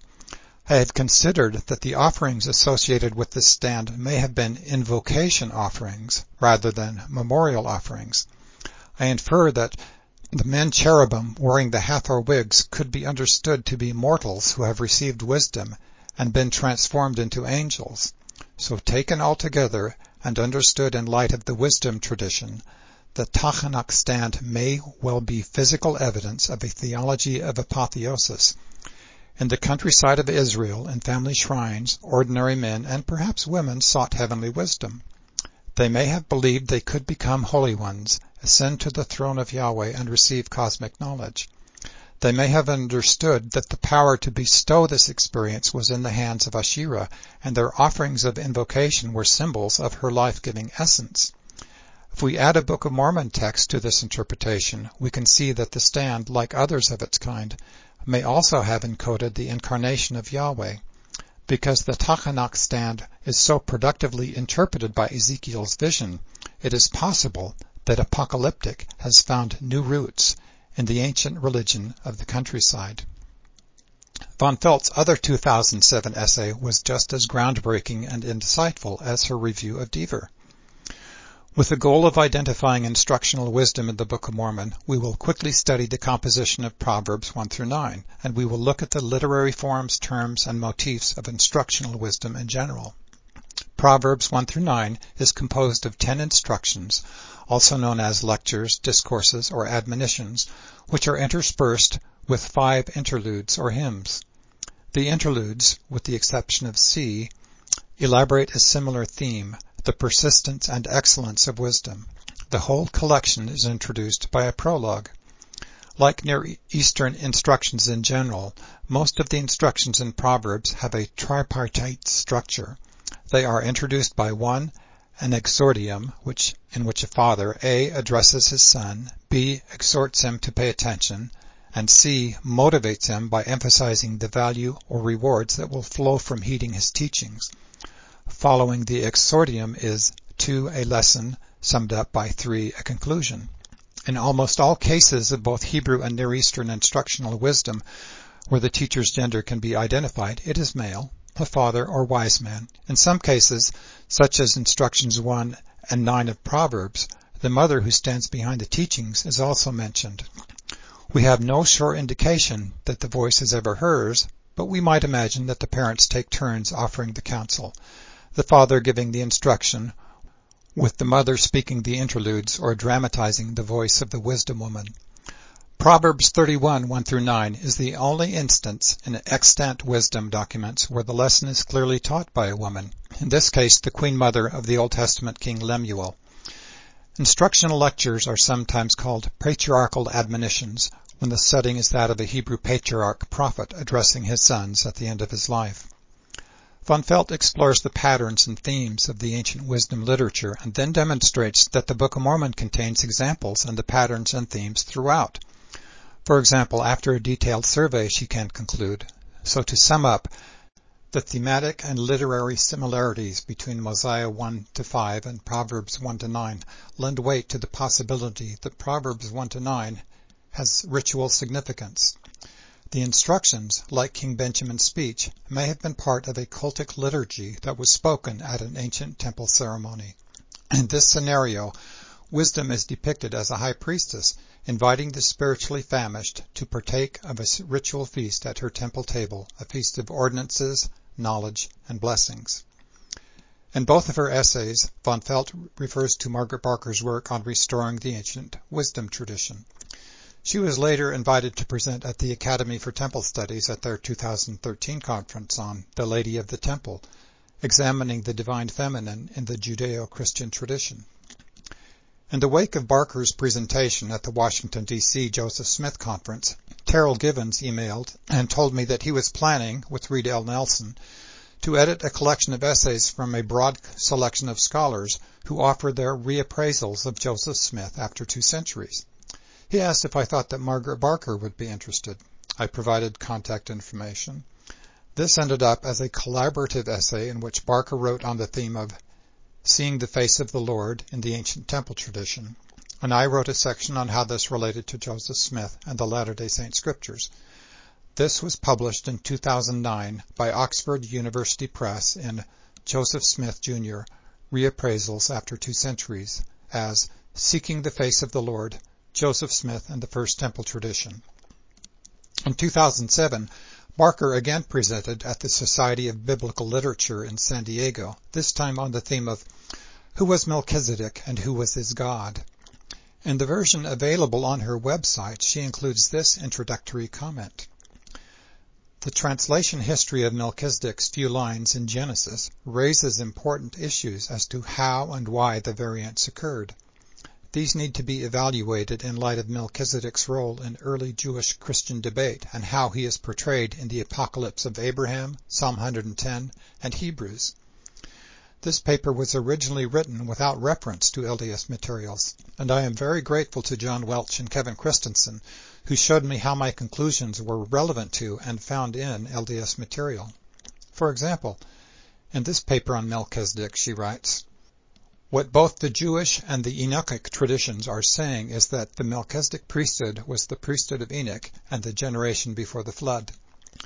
The Book of Jubilees claims that many of the prescriptions of the Torah were far older than Moses and had been given to Noah by his ancestors, the ancient priests. Jubilees 7:34-9, 10:13.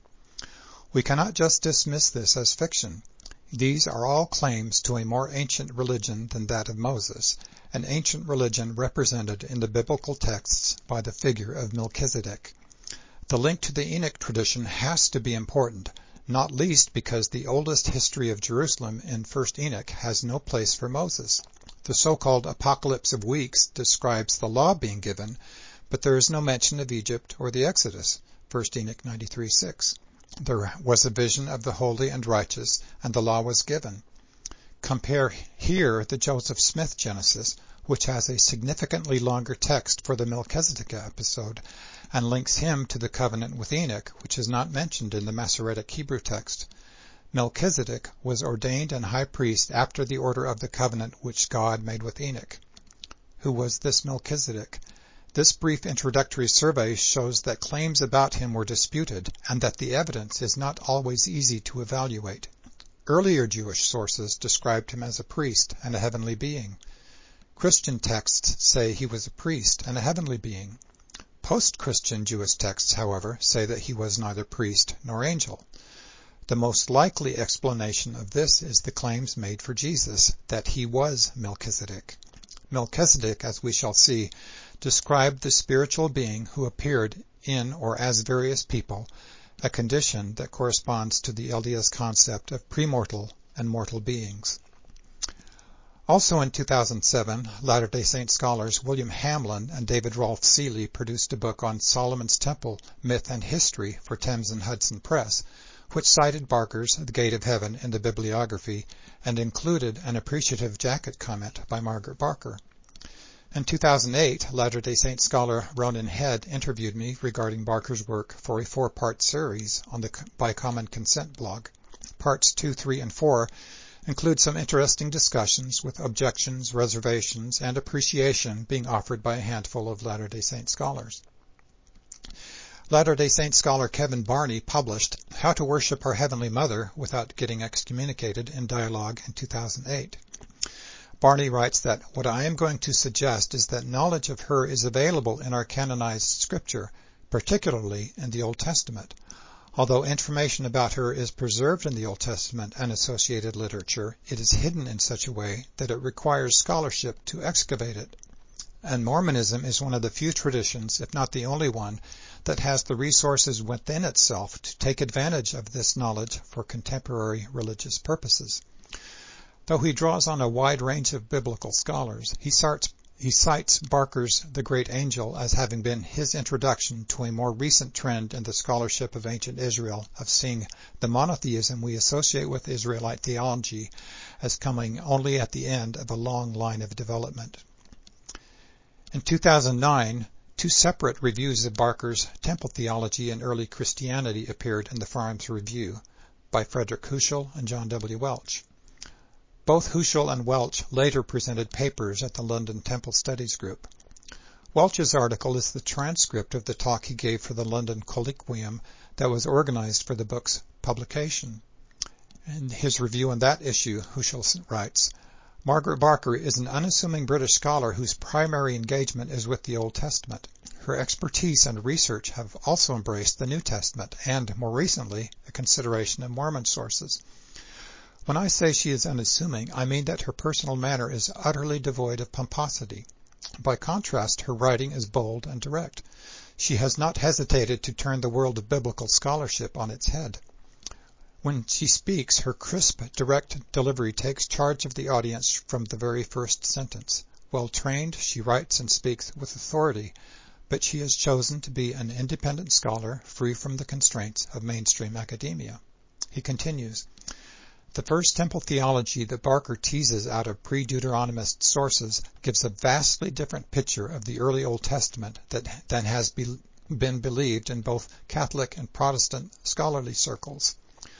Were anyone to demonstrate these hypotheses, one writer has pointed out, it could have the potential to cause a seismic shift in the way we read and interpret the Bible. In addition, Barker paints a picture of the era from the reform of Josiah in Hilkiah to the visions of John the Apostle that is radically different from what we learned in seminary. Mainstream scholars, it is true, tend not to like the implications of such a radical shift, but they find it difficult to refute her. In surveying her significant contributions, he continues, it is in the interface between Barker's biblical studies and Joseph Smith's restoration that the book Temple Themes in Christian Worship, along with her other books and articles, has relevance for Latter-day Saints. In effect, much of her work can be viewed as a witness to important aspects of the Restoration. Many doctrinal facets of the Restoration that have been the most annoying to mainstream Christian scholars are also the very things now shown by Barker's research to have come from the older tradition of the First Temple, whereas the mainstream Christian tradition rests on the Deuteronomist textual tradition. Also in 2009, LeGrand L. Baker and Stephen D. Ricks published Who Shall Ascend into the Hill of the Lord? The Psalms in Israel's Temple Worship in the Old Testament and in the Book of Mormon, citing Barker 21 times. In 2009, John Welch reviewed Barker's Christmas, the original story. He notes that Barker uses two main quarries of building blocks in reconstructing the original Christmas story or stories. As most New Testament commentators always do, Barker weaves into her analysis a rich array of threads drawn from evidences about cultural backgrounds, political contexts, and biblical prophecies, as she gives form and sense to the segmented elements contained in the traditional Christmas accounts. But in addition, as she does in all of her signature works, Barker adds information from two distinctive spheres: 1, temple themes, 2, temple readings. In 2010, for another Society of Biblical Literature meeting, Margaret Barker wrote a paper on Hugh Nibley's essay, Christian Envy of the Temple. The temple is an aspect of biblical studies that impacts on the most sensitive issues of our time, and yet, when Hugh Nibley wrote his paper, Christian Envy of the Temple, scholars were paying little attention to this topic. The state of Israel was 13 years old at that time and did not include the traditional side of the temple. We have only to think of the role the temple plays in contemporary politics to realize, with the wisdom of hindsight, how great was the gap in biblical scholarship when Nibley took up his pen. And the temple is not only important as the most contested piece of real estate on the planet, it is also the common heritage of all branches of the Christian Church, and the sooner this is realized, the sooner we shall have some basis for Christian unity. Hugh Nibley's paper, Christian Envy of the Temple, opened up a new approach to the subject and is far too rich to consider in any detail in this short presentation. He set out to consider three aspects: that many Christian writers have expressed the conviction that the Church possesses no adequate substitute for the temple and have yearned for its return. They had a sense of loss without the temple. That determined attempts have been made from time to time to revive in the Church practices peculiar to the temple. They had a sense of inadequacy without the temple. That the official Christian position that the Church and temple cannot coexist, and hence the latter has been abolished forever, has always been weakened by the persistent fear that the temple might be restored. They, the churches, had a sense of misgiving. Nibley was correct to identify the ambiguity in the Church's relationship with the temple, and I shall suggest a possible solution to the problem he implied in his paper. In 2010, I published a response to a 1982 paper by William D. Russell, a further inquiry into the historicity of the Book of Mormon. My title was Hindsight on a Book of Mormon Historicity Critique, and in responding to Russell, I had occasion to cite Barker on a range of issues, including Messianic expectations in pre-exilic Israel and the Isaiah issue. It was here that I called attention to Barker's important essay, The Original Setting of the Fourth Servant Song, which made the case that Isaiah 53 on the suffering servant was directly inspired by Hezekiah's bout with the plague as interpreted in light of the temple rituals. If Barker's interpretation of the evidence, both archaeological and textual, is correct, then Isaiah 53 is pre-exilic and therefore available to Abinadi via the brass plates. Also in 2010, Jeffrey M. Bradshaw published his huge and ambitious book, In God's Image and Likeness, Ancient and Modern Perspectives on the Book of Moses. The jacket comment for this 1,100-page commentary was provided by Margaret Barker, who wrote, "This is not just a book for Mormons. Dr. Bradshaw draws on a wide range of material from many cultures and eras, Jewish, Christian, Muslim. He shows how to read and understand the stories of a pre-philosophical culture and reveals them as sophisticated insights into the human condition.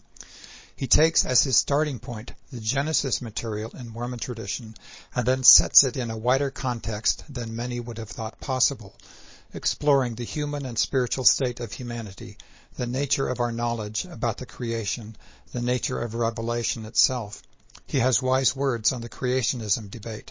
This remarkable book makes an important contribution to understanding not only the material in Genesis, but also the way in which that heritage has been shared among all peoples of the book." In January of 2012, when Barker spoke at the Orthodox Seminary in Yonkers, New York, my wife and I drove from Pittsburgh to listen. Before the audience was seated, Margaret approached us, saying that the first thing I said to them when I got here was that if they were serious about studying the temple, they would have to swallow their pride and ask the Mormons, because they have the best scholars on the topic.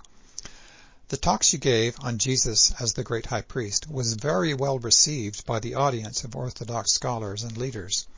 The talk needed to be re-recorded for broadcast, and for that recording, the first of two questions Barker was asked concerned Latter-day Saint interest in her work.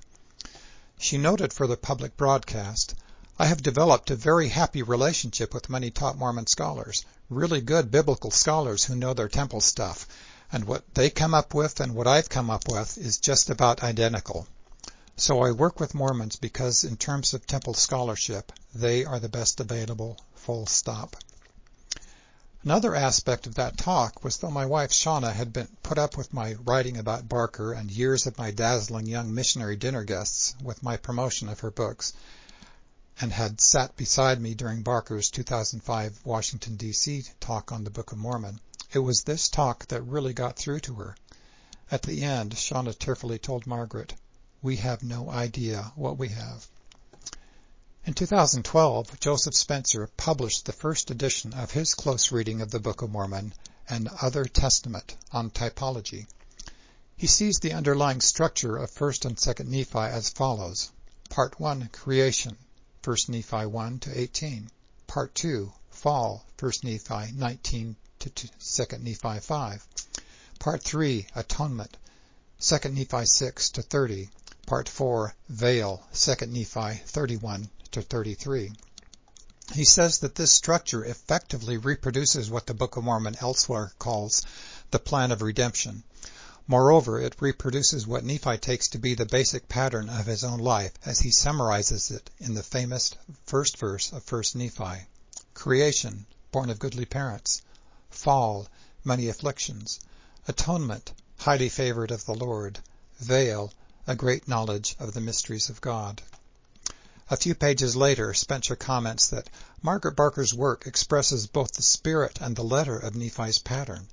In a book simply titled Temple Theology, Barker has assembled a definitive introduction to what she divides into a fourfold pattern: creation, broken covenant, atonement, and divine wisdom. The correspondence between what Margaret Barker describes as temple theology and the pattern Nephi uses to structure his record is striking. The correspondence suggests that Nephi's record might have been written in association with the newly constructed Nephite temple. In a footnote, Spencer comments that this pattern was all the more striking for me because I had been working with the creation, fall, atonement, veil interpretation of Nephi's record for several years before I came across Margaret Barker's work for the first time. Also in 2012, D. John Butler published Plain and Precious Things, the Temple Religion of the Book of Mormon's Visionary Men. He makes a detailed case that Lehi's dream is set within the temple and expressed in terms of temple architecture and furniture, and that the key to understanding 1 Nephi 11-14 and the Day of Atonement teachings of the Visionary Men is realizing that this is a visionary account of what a spectator would see on the Day of Atonement. Butler comments that Margaret Barker's readings of the Old Testament and ancient Christian books are what inspired me to see the Book of Mormon in this light. The Academy for Temple Studies website includes an appreciative review by Latter-day Saint scholar David Larson of this book and of Butler's follow-up volume, The Goodness and the Mysteries, on the Path of the Book of Mormon's Visionary Men. In 2012, Zina Nibley Peterson, an English professor at BYU, reviewed The Mother of the Lord. To a non-specialist reader like me, the problems with the critics rejecting out of hand what Barker has found are first, the sheer number of speculations that support her conclusions, and second, the consistency and sensibleness of the patterns they reveal, and third, that there are extra-biblical texts and archaeological evidence to support her claims. To refute a single word change as fanciful is reasonable. To refute all of them and then reject the textual and archaeological external witnesses as well seems overwhelming and even a bit petulant. In The Mother of the Lord, Barker uses her methods of emendation and multiplying examples to show that the Deuteronomic and Josian reforms resulted in the rejection of the Council of God's idea and the expulsion of the divine family in favor of one God in an effort to maintain or retroactively create a history of consistent, correlated monotheism. To me, 400 pages of example and explanation of Volume 1 are convincing. Though the specifics of Barker's methodology are challenging for some, especially traditionalist religious teachers preaching the orthodox tenets of their heritage, scholars of the ancient world are largely in agreement that the religion of the Hebrews in its earliest iteration was closer to the polytheistic religion of the Canaanites and other neighbors, rivals, than the Bible as received has allowed.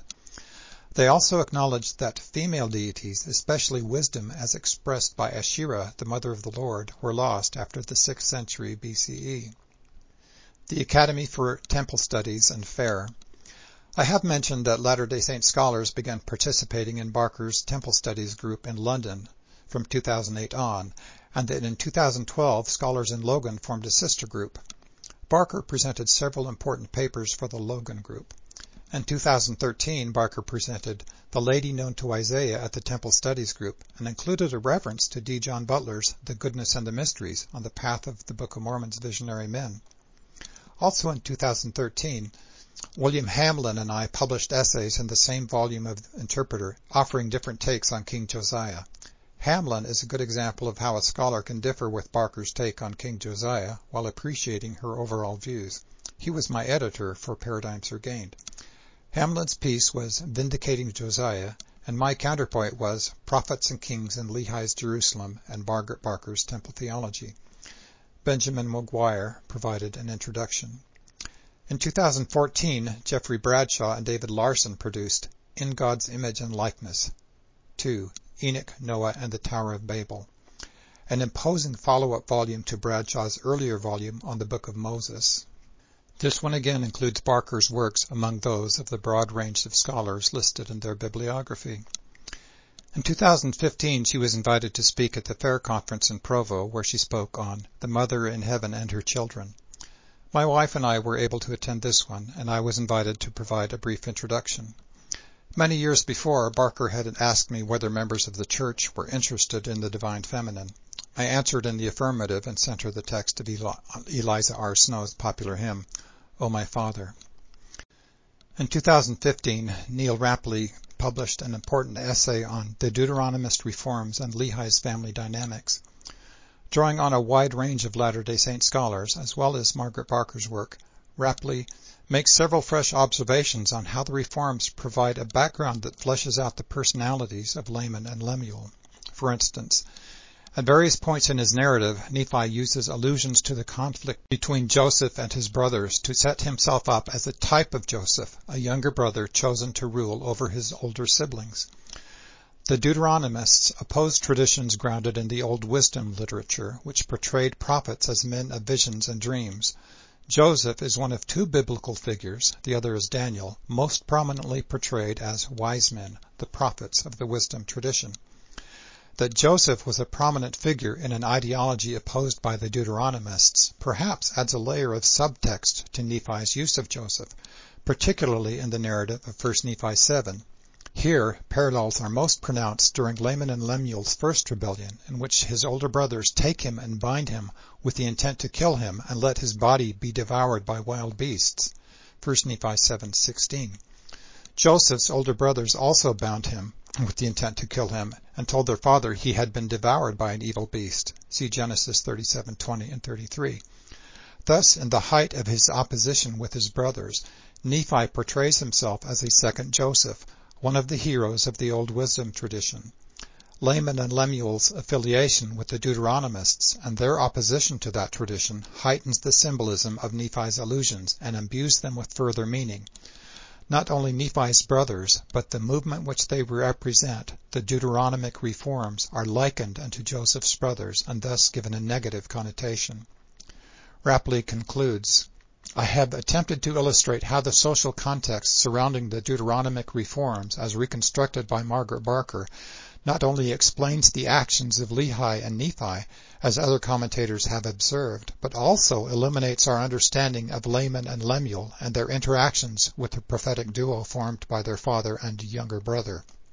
To be clear, it must be remembered that Nephi and Lehi are not anti-law, nor anti-Deuteronomy, nor even anti-Josiah. Rather, they stand in contrast to parts of the ideological agenda of the Deuteronomists. Laman and Lemuel appear to have adopted, perhaps deliberately as rebellious and resentful teenagers often do, the very parts of that ideology that their father rejected. Many of the same conflicts going on in Jerusalem at the time emerge as points of tension between the older brothers and their father and obnoxious little brother. The paradigm juxtaposing Lehi and Nephi as wise men of the old tradition and Laman and Lemuel as supporters of the Deuteronomic ideology might thus be used to explain some of the dynamics of Lehi's family. In saying this, I do not wish to justify Laman and Lemuel's actions.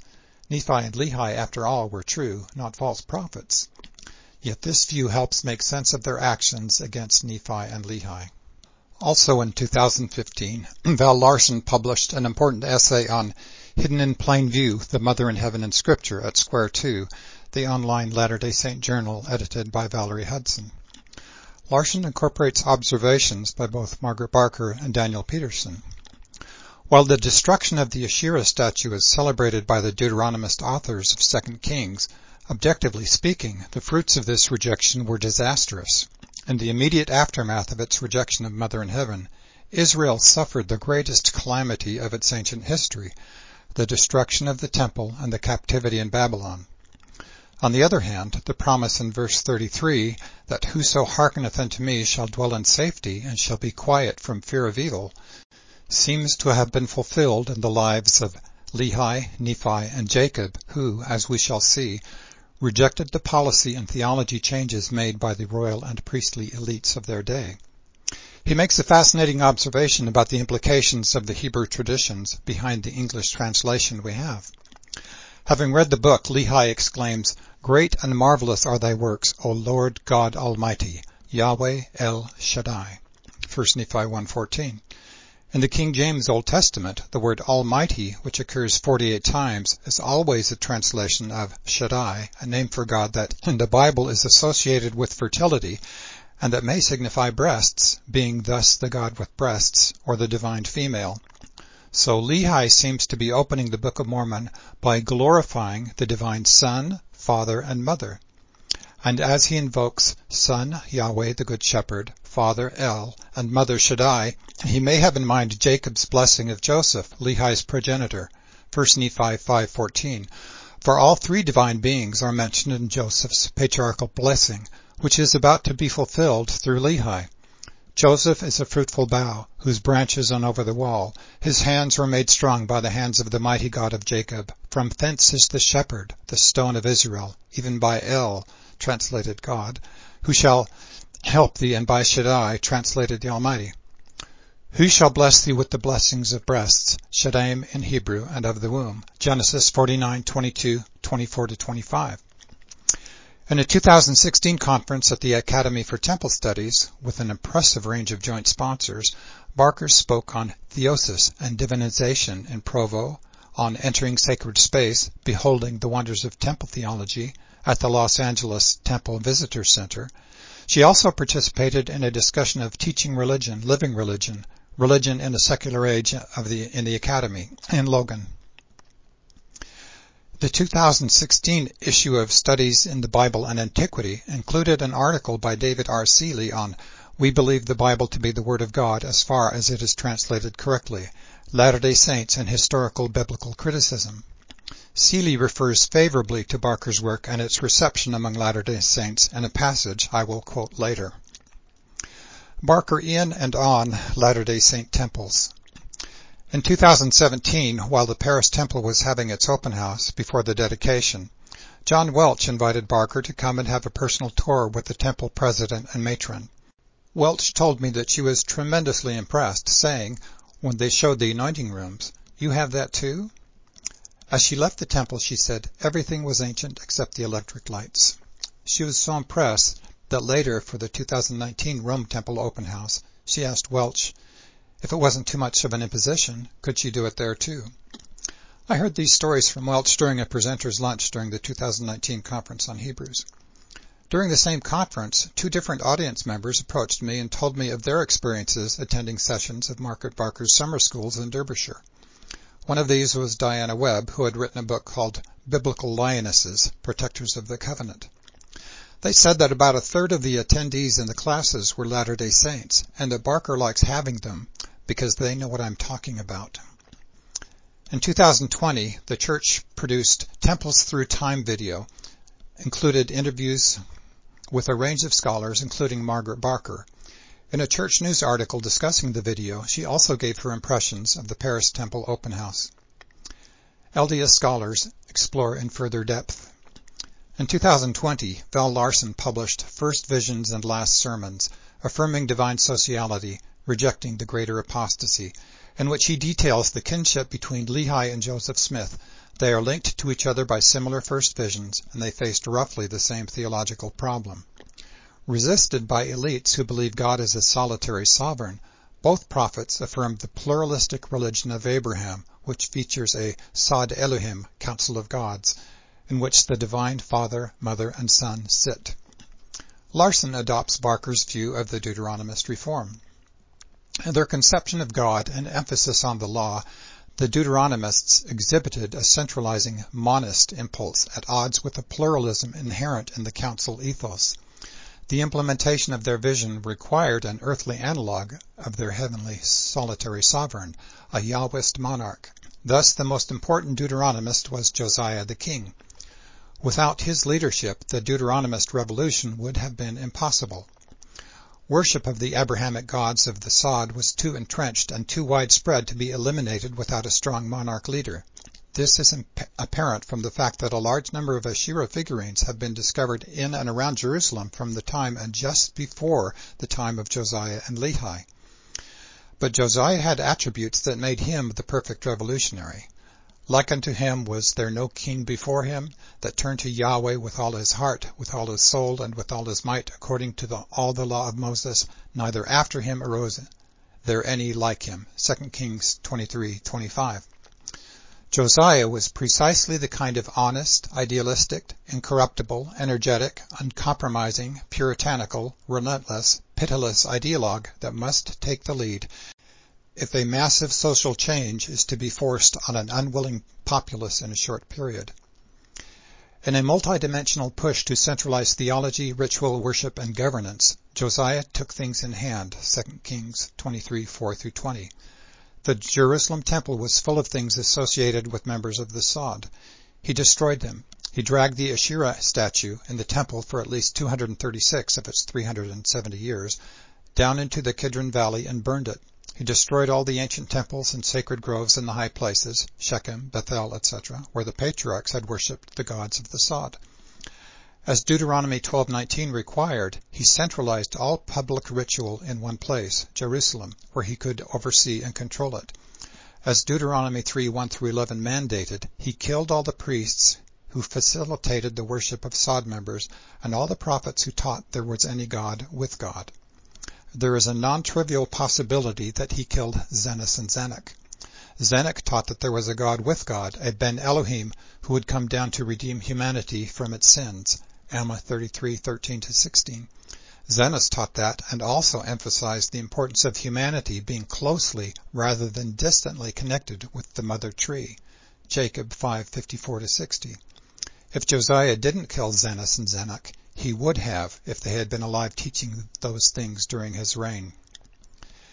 The next year, 2021, Larson produced an insightful follow-up essay, Josiah to Zoram to Sherem to Jerem and the Big Little Book of Omni, in which he traced the pattern of thought associated with Josiah's reform through generations of Book of Mormon characters who opposed the teachings of the prophets. In early 2022, Interpreter also published Neil Rapley's careful study, Serpents of Fire and Brass. According to Leslie S. Wilson, during or just after the period of King Josiah and the Deuteronomist reporters, the Serpentine NHS traditions became the symbol of all things evil and abhorrent to Yahweh. In contrast, ancient metallurgists such as Lehi and Nephi, especially given their ties to the northern kingdom of Israel, likely viewed the brazen serpent as a legitimate Yahwistic symbol and an authentic and integral part of Israelite worship. Both serpent symbolism and the metallurgical arts were traits of the ancient wisdom tradition, a tradition that the Deuteronomists disapproved of and sought to change. This controversy over the origin and legitimacy of the brazen serpent may well be lurking in the background of Nephi's expansion and commentary on the brazen serpent narrative. Rapley's wide-ranging scholarship includes 20 Barker citations in his essay. In 2022, Victor and Sherry Worth published a 500-page study called Heavenly Mother, an initial compendium of echoes and evidences. This broadly surveys the Old Testament, wisdom literature, the Apocrypha, and Old Testament pseudepigrapha, the New Testament, and writings of various religious movements, including Latter-day Saint scriptures. The Latter-day Saint authors give Barker due credit for inspiring their efforts. That brings us to 2022. I have not included every detail of either Barker's career, journal, and book publications, nor more than some glimpses of her significant editorial work in biblical studies, nor of every Latter-day Saint interaction with her, but this provides a picture of sufficient detail and resolution as to be broadly instructive and a fair representation. Nibley has commented, "We frankly prefer the big picture to the single-shot solution, having found it to be far more foolproof than any little picture. Composed as it is of thousands of little images, the big one can easily dispense with large numbers of them without suffering substantially. It is a huge overall sort of thing, supported by great masses of evidence, but nonetheless presenting a clear and distinct image. No one can be sure of a little picture, on the other hand. At any moment, some new discovery from some unexpected direction may wipe it out."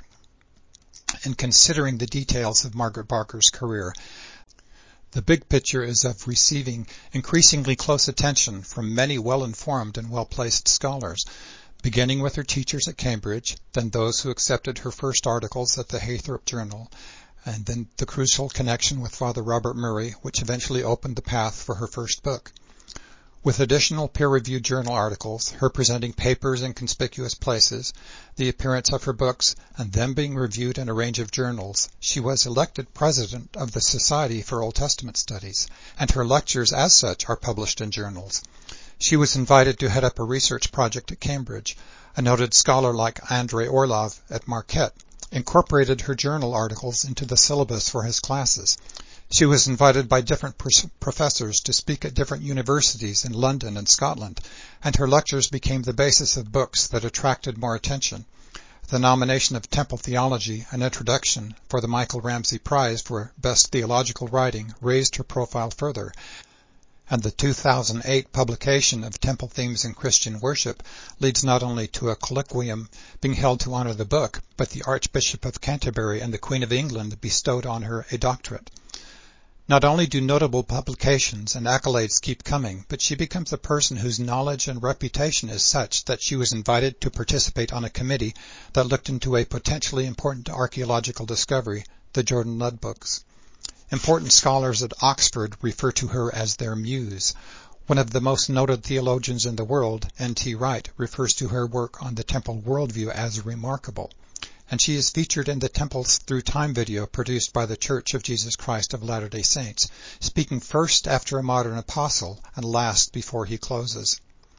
This is not the story of a person who has joined the common stream and embraced conformity to orthodox thought as the most reliable path to a successful career. Rather, she has been seeking further light and knowledge. She has created a new stream that has attracted more and more respect and attention. She is not mainstream relative to the secular universities or evangelical orthodoxy. She deliberately challenges those streams. She is not alone a fringe individual, but now has close ties with a wide range of top scholars from several different denominations, and she travels with a significant and substantial stream of collaborators. And the Latter-day Saint connection with her work has become an arresting and notable phenomenon. She is not just telling us what we already know. She encourages us to see more in what we have.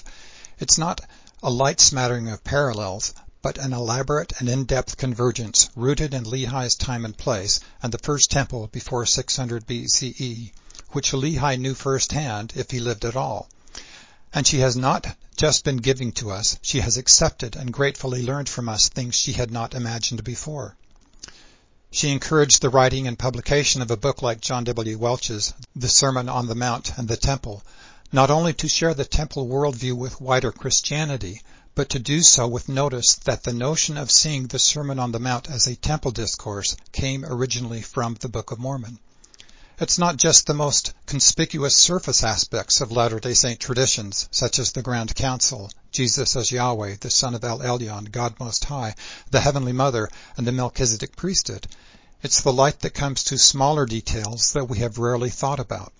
Why does Lehi's initial public preaching of a Messiah and also the redemption of the world, 1 Nephi 1:19, land him in so much trouble? What was the nature of Jacob's mark, Jacob 4:14? What tradition does Sherem represent with his denial of prophecy that a Messiah would come, yet his reverence for the law and Moses, Jacob 7? Who was wisdom in ancient Israel, and would it cast light on the Book of Mormon? And what are the implications of the revelation in Doctrine and Covenants 93:11-17 that Jesus did not receive of the fullness until his baptism? And beyond this, consider the fact that her work, by drawing on discoveries that have mostly come through non-Latter-day Saint scholars after the publication of the Book of Mormon, 1 Nephi 13:39, impressively signals fulfillment of the prophecy of the loss and restoration of specific plain and precious things centered on the Lamb of God as the Son of the Eternal Father and the Savior of the world, 1 Nephi 13:40, which is the exact argument of Barker's The Great Angel and the Risen Lord. In dealing with Barker's critics, it will be important not only to have that clear picture in mind, but also to understand what happens during paradigm debates and to understand why new wine seldom fits in old bottles. Luke 5:38-39. Conclusion. As we look back on Margaret Barker's impact on scholarship and knowledge in the Church of Jesus Christ of Latter-day Saints, it seems that she and her work have become more relevant and more significant, not less, compared to the scene 20 years ago, during the initial wave of excitement over a noted non-Latter-day Saint scholar seeing connections between her discoveries and the claims of the Restoration. Her appeal is not merely to amateur enthusiasts, but also to many solid scholars in the Church, and, of course, far beyond. She has made lasting contributions that have gained attention and respect from many scholars. Casual dismissal of her work is unjustified.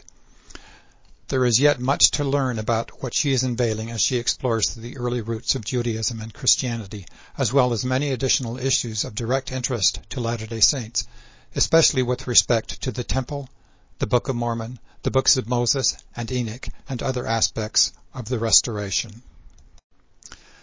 This has been a recording of 20 Years After Paradigms Regained, Part 1, The Ongoing, Plain and Precious Significance of Margaret Barker's Scholarship for Latter-day Saint Studies by Kevin Christensen, published in Interpreter, a Journal of Latter-day Saint Faith and Scholarship, Volume 54, 2023, read by Kevin Christensen. This audio recording is copyrighted under a Creative Commons license and may be freely distributed if it remains unchanged. The journal and its website are credited, and it is for non-commercial use. A printed version of this and many other articles can be found at journalinterpreterfoundation.org. More information about the Interpreter Foundation, along with a wide array of additional resources, can be found at interpreterfoundation.org.